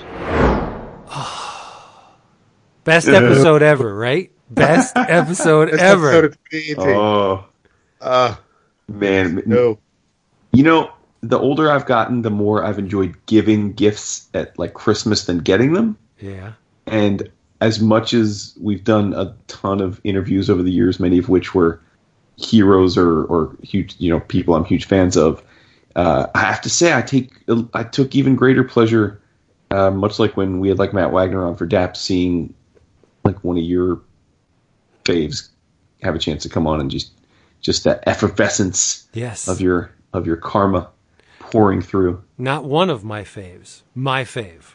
I know, your fave, your boo. Top of the heap. Yep.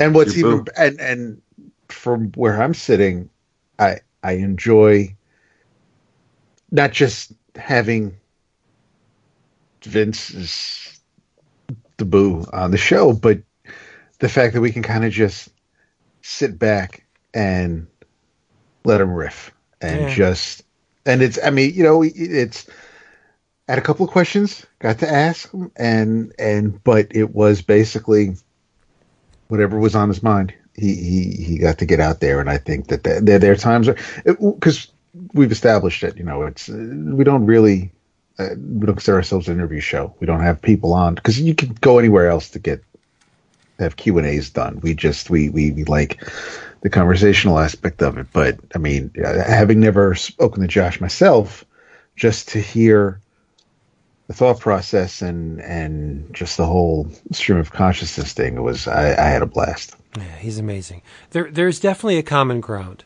Again, I mean, I said it during the interview, but there used to be an aloofness to the alt cartoonists, and they wouldn't parlay. They wouldn't play in our sandbox because it was demeaning or beneath them.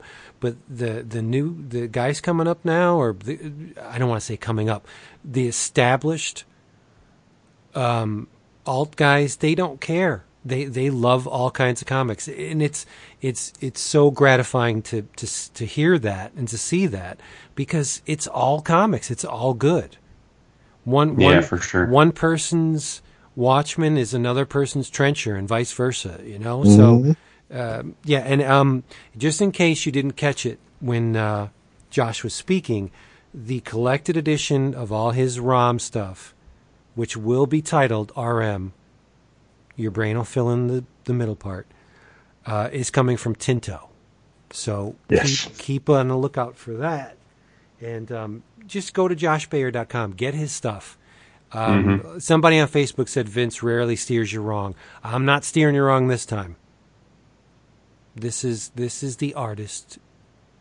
He will fill your soul with such goodness and scary stuff that you'll be back for more. All right, let's do some other stuff. Come on, we're still here. What would you like to discuss? Oh my goodness, I got to put words in your mouth? No, well, listen. I mean, you're capable. I will say I'll get back to my introduction this evening.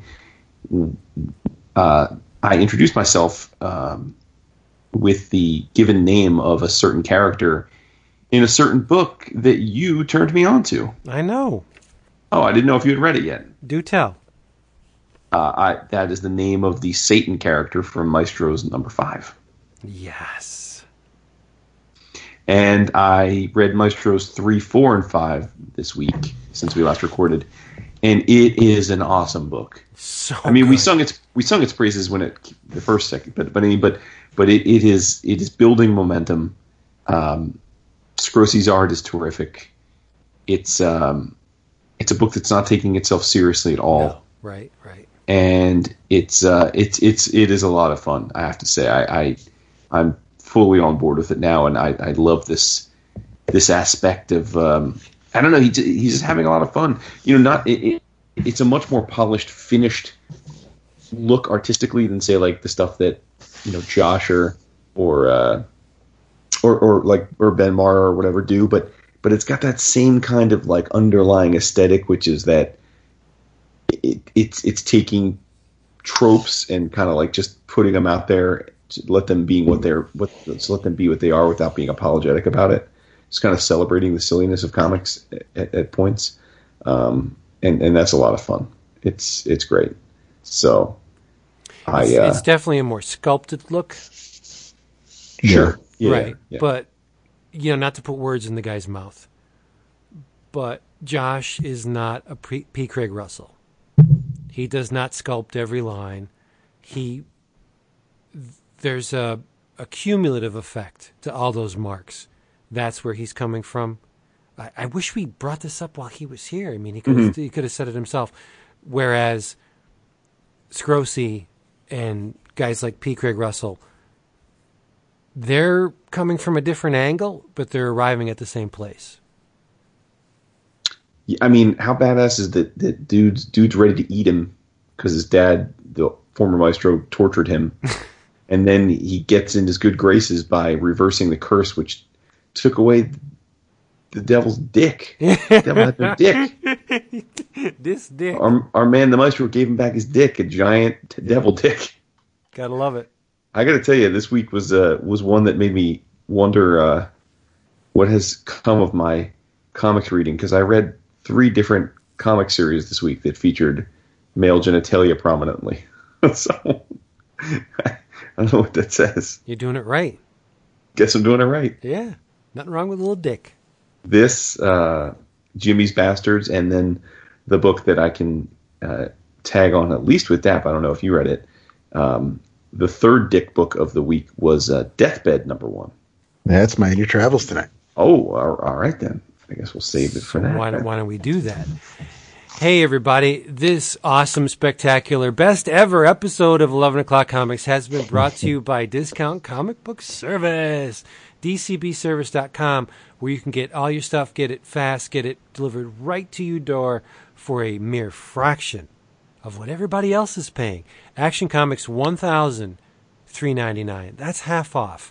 Aliens, Dust to Dust by Gabriel Hardman, #1 of 4, $1.99. And from Boom, RoboCop, Citizen's Arrest, #1, $1.99.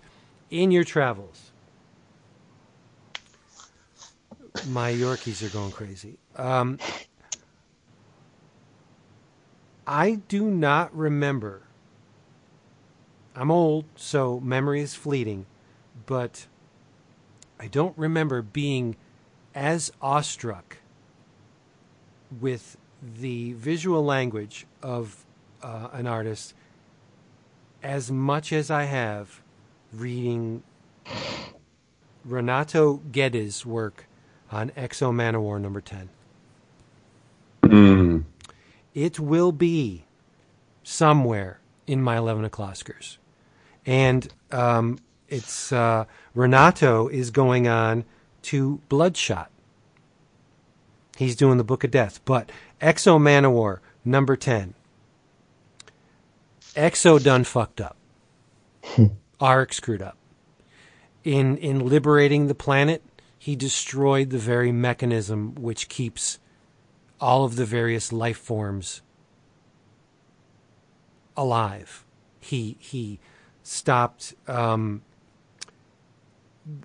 are certain slaves that fulfill a role, and other people depend on the products of these slaves for sustenance, and the whole working of this civilization is hanging by a thread now. He obliterated the status quo for everyone, and he screwed up. He wanted to be the liberator, and he did just that. And in doing so, he didn't take a step back and look at the long game, and the planet's in peril. Renato Geddes comes in to illustrate the bounty hunters that were dispatched to end X-O's rule over this planet. This is an absolutely spectacular looking issue. David, you read this? As did I. Oh, you did? No, I didn't read it yet. I did, yes. Am I lying, Jason? You are not lying. It's X-O. Well, we've said this many times about Valiant. I know people chuckle because we talk about Valiant a lot, and I know that it doesn't sell a lot, but dude, the quality, like we said when Jeff was on, the quality of the creators that they get to do these books is jaw-dropping. Yep. It is jaw-dropping. And X-O's had a rotating cast of artists, but every one of them, mostly painters to this point, have been incredible. I mean, the detail. I feel like these guys, must take them 3 months each to do these issues. Yep. It's incredible. Did you see who's on 11? I read 11. Damn it. Why isn't it coming to mind? Who's on 11? Ryan Bodenheim. Yes. Ryan Bodenheim. Yes. I forgot. To Gary. Dap. There's a sequence in here where there's a giant horned creature and there are people that depend on this creature for sustenance, not the creature itself, but the parasites that live on the creature. And this bounty hunter in his younger stages, he rescues somebody from this maximum security prison. You're wondering, why would he go through all this trouble to rescue this person? Well, it turns out they hop upon this creature, and it's like a needle in a haystack. They're this tiny speck moving along the hair of this creature, and they're trying to get the parasites. And this person saves the bounty hunter from what would no doubt be death, and it is breathtaking. Just not only the creature, but the action sequences. The parasite is appropriately disgusting, and it's all painted, and it's so gorgeous. Like Jason said, I couldn't imagine producing work of this caliber on a monthly basis. This is European graphic album quality illustration. Damn. Yeah. It's magnificent. And it's just another issue of X-O Manowar. And they're very smart for, kicking in a little more, getting the cardstock covers. They definitely stand out. This and Bloodshot and Secret Weapons definitely rise to the top amongst all the other books on the stands, because most publishers now are doing the self-cover, which I cannot stand, self-covers. That means that the cover stock is the same thickness, the same weight as the interior stock. I think that's a cop-out. It's a cheat. I don't like it at all. I want my cover to be thicker. Valiant knows this, and they're doing it for certain books. I wish they did it for all, but what are you going to do? X-O's a winner, month in, month out. Yeah, check it out. X-O Manowar, now on issue, by the time this comes out, 12 is on the horizon, so just keep an eye out for X-O. Go buy them all. It's been great since Jump. Written by some guy named Matt Kent. I heard of him. Yeah. Woohoo! In your travels, as not so much teased as just outright said earlier, from Vertigo, new new series number 1 came out, I believe, today. Written by Joshua Williamson, illustrated by Riley Rossmo, with Ivan Plascencia on colors, and it is Deathbed, and it is gorgeous. The bed that eats. Basically, it's a we're introduced to Valentine Val Richards, who wants to be more than a ghostwriter, and not a ghostwriter, not a Johnny Blaze, but a ghostwriter. And she has to take on a job where she is going to write the biography of someone who has apparently lived an awful long time. I'm not going to go too deep into this because I want you all to read it. It's weird. I think I like the way it's written, but there's some pages where I'm like, damn, that's a whole lot of text covering up some beautiful Riley work. So, but the words serve a purpose. Everything makes sense. Riley and Joshua aren't contradicting each other, or one being redundant. Similar to the Batman Shadow book, Riley does not cheap out on the backgrounds, the design work of this house that they're in, the creatures that are being fought, the male genitalia that is on display. There's a lot to take in, and Val is one of my. It's the first time I've met her, and she's quickly becoming one of my favorite characters. I like the attitude. I like the look. There's a double page spread that I am absolutely floored by, and would love to own, but knowing Riley and knowing Felix, that's probably not going to happen. So I would just and there is another beautiful double page spread where you kind of see our hero of the story, Antonio Luna, through the years, and that kind of and it's done. It's the storytelling trick where you kind of get everything you need to.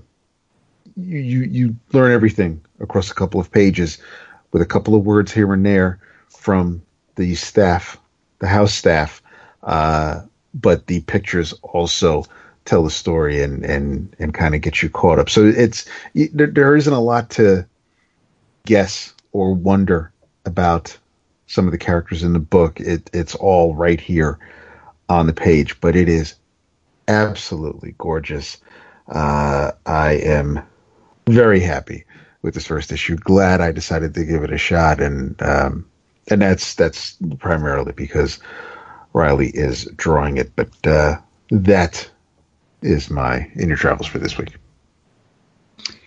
So, Boo, when you say the double page spread, are you talking about the one with her on the John? Yes. Man, y'all, if you haven't read this book, you need to read it because Dap's a little freak. He's a freak. Dude, Dap never talks about wanting to buy art, and he hits me up, son, I got to get up on this double page spread, son. And I'm like, oh, I got to peep this. I got to read this on the way home. And I'm reading it. I'm like, what the? And then, dude, this page is the protagonist sitting on a John, legs akimbo, the panties around her ankles, dropping a deuce, or peeing. I don't know which either. But and then in the background, there's all kinds of scenes of her like making out with dudes, making out with chicks, a used condom. You're a stone cold freak, son. Stone cold freak. We should have a club. How many of us own original toilet art with toilets? Yeah, because right now you're the lead. I'm in the lead with the grave transfers page. Yeah. Right. No, it's another thing that has me spitting by Val is I have friends. She reminds me of people in my life. So it's not so much that it's an out of this world comic character. It's just I get the attitude. I get where she's kind of coming from. She has a look that is very familiar to me based on other women in my life. So I don't know if Riley knows somebody who looks just like this. I don't know if Joshua was like, listen, we want to make her a little short, little thick in places. You are smitten. I am smitten. I am, man. I don't know what and I can't. I know, and for her to let her hair down, man, because that is going to just blow my mind. Dude, we better not let Renee listen to this episode because she won't. Just the Black Panther part at the top. Yeah, she'll run to my arms. Let her listen to it. Of course, she'll have a. This girl is thick. Number one, short, and she's crazy short. Short. She got like silver hair. Yeah. That's a freak up in here. Who knew? Deb got the chubby. You got the freak. The chubby for the chubby. Damn. Yeah. All right, you were saying. On that note, damn. Go on about that song again, please. In your travels, I would love you all to continue the journey with me as Mr. Kaare Andrews takes us on season 2 of Renato Jones. Ah, yes. This book is an unapologetic, over-the-top adrenaline action comic where essentially Renato Jones is Bruce Wayne if Bruce Wayne was a fan of Lethal Force and a little bit of a sadist. And I talked at length about the first trade when it hit. I was a big fan of it, and season 2 just came out called The Freelancer. It's if the first one was like an over-the-top action movie, this is like a John Woo Hong Kong film where John Woo freebased cocaine every day before he decided to film the scenes. Like, it's ridiculously over the top, which I think serves the idea of the book well. And we are aware and have talked about the fact that politics tend to creep into comics, especially at times like this. And sometimes you want an escape. I mean, sometimes it's fine, but sometimes you want an escape. In this case, basically, this is Renato Jones, who is a one percenter, going to war and killing every one percenter that he comes across. And there are certainly some overt political underpinnings to some of the narrative, but it's buried down deep. There's a lot of veneer of ridiculous, ultra-violent, action porn on top of it. And I you can tell that this is a passion project for Kaare. I don't think he's ever looked better. And it's great stuff. I mean, visually, it's alarming stuff. It reminds me a lot of Huddleston in I can't think of the name of the book now. Butcher Baker. Butcher Baker. It reminds me a lot of that. It definitely reminds me a little bit of some of the stuff that Wes has been doing so well in Deadly Class the last few years. So, and this is all Kaare. This is 100%. He's the writer, the artist, draws the covers. He may not do the lettering, but I think he does everything else. So, give it a try. Renato Jones, Season 2, The Freelancer, by Image.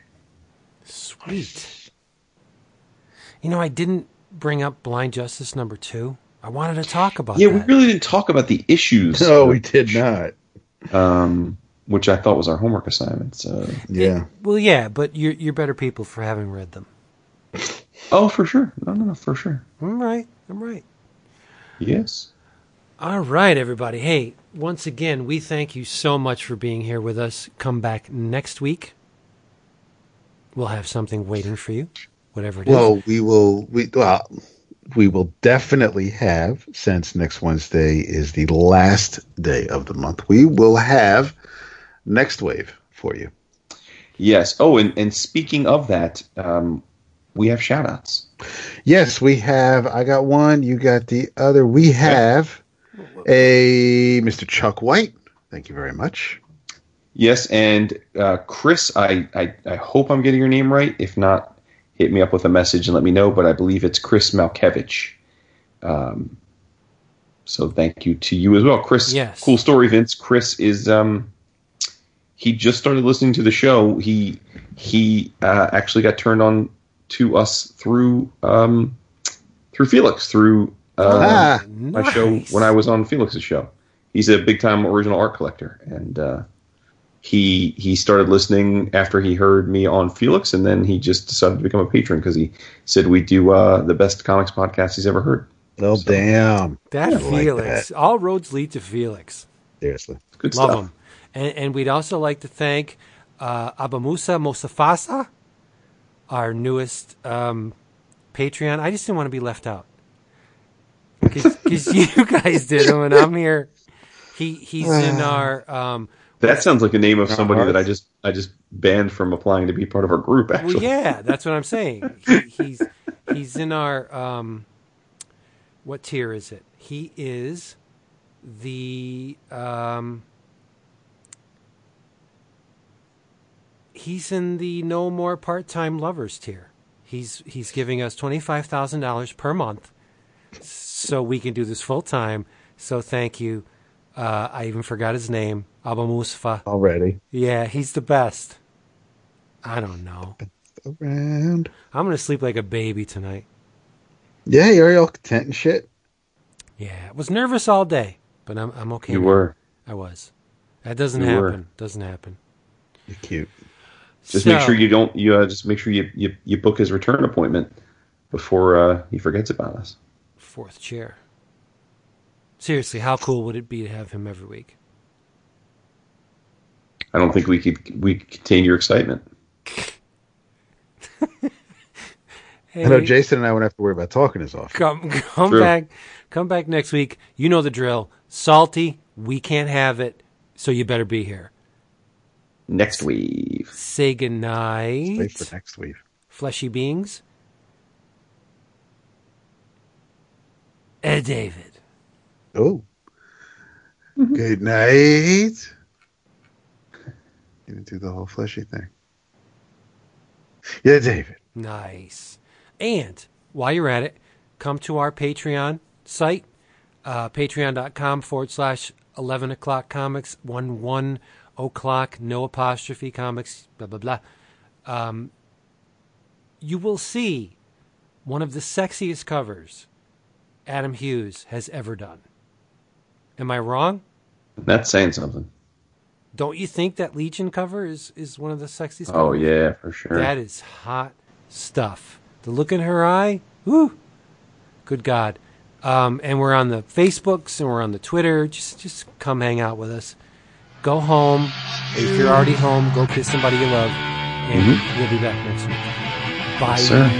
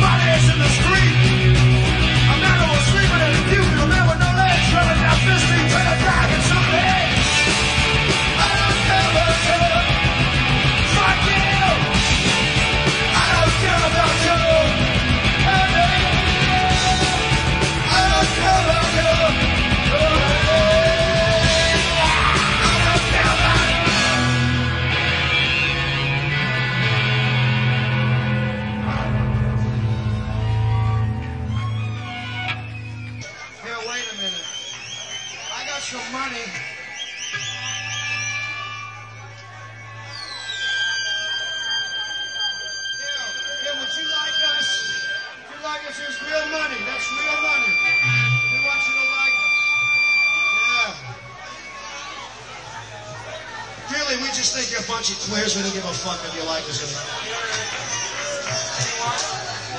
Wait, like fuck. We're from Frisco.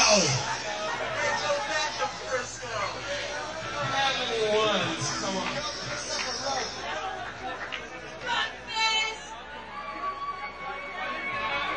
You're as dumb as you are. Even you will remember this. If there's any A&R people in the audience tonight, go die. For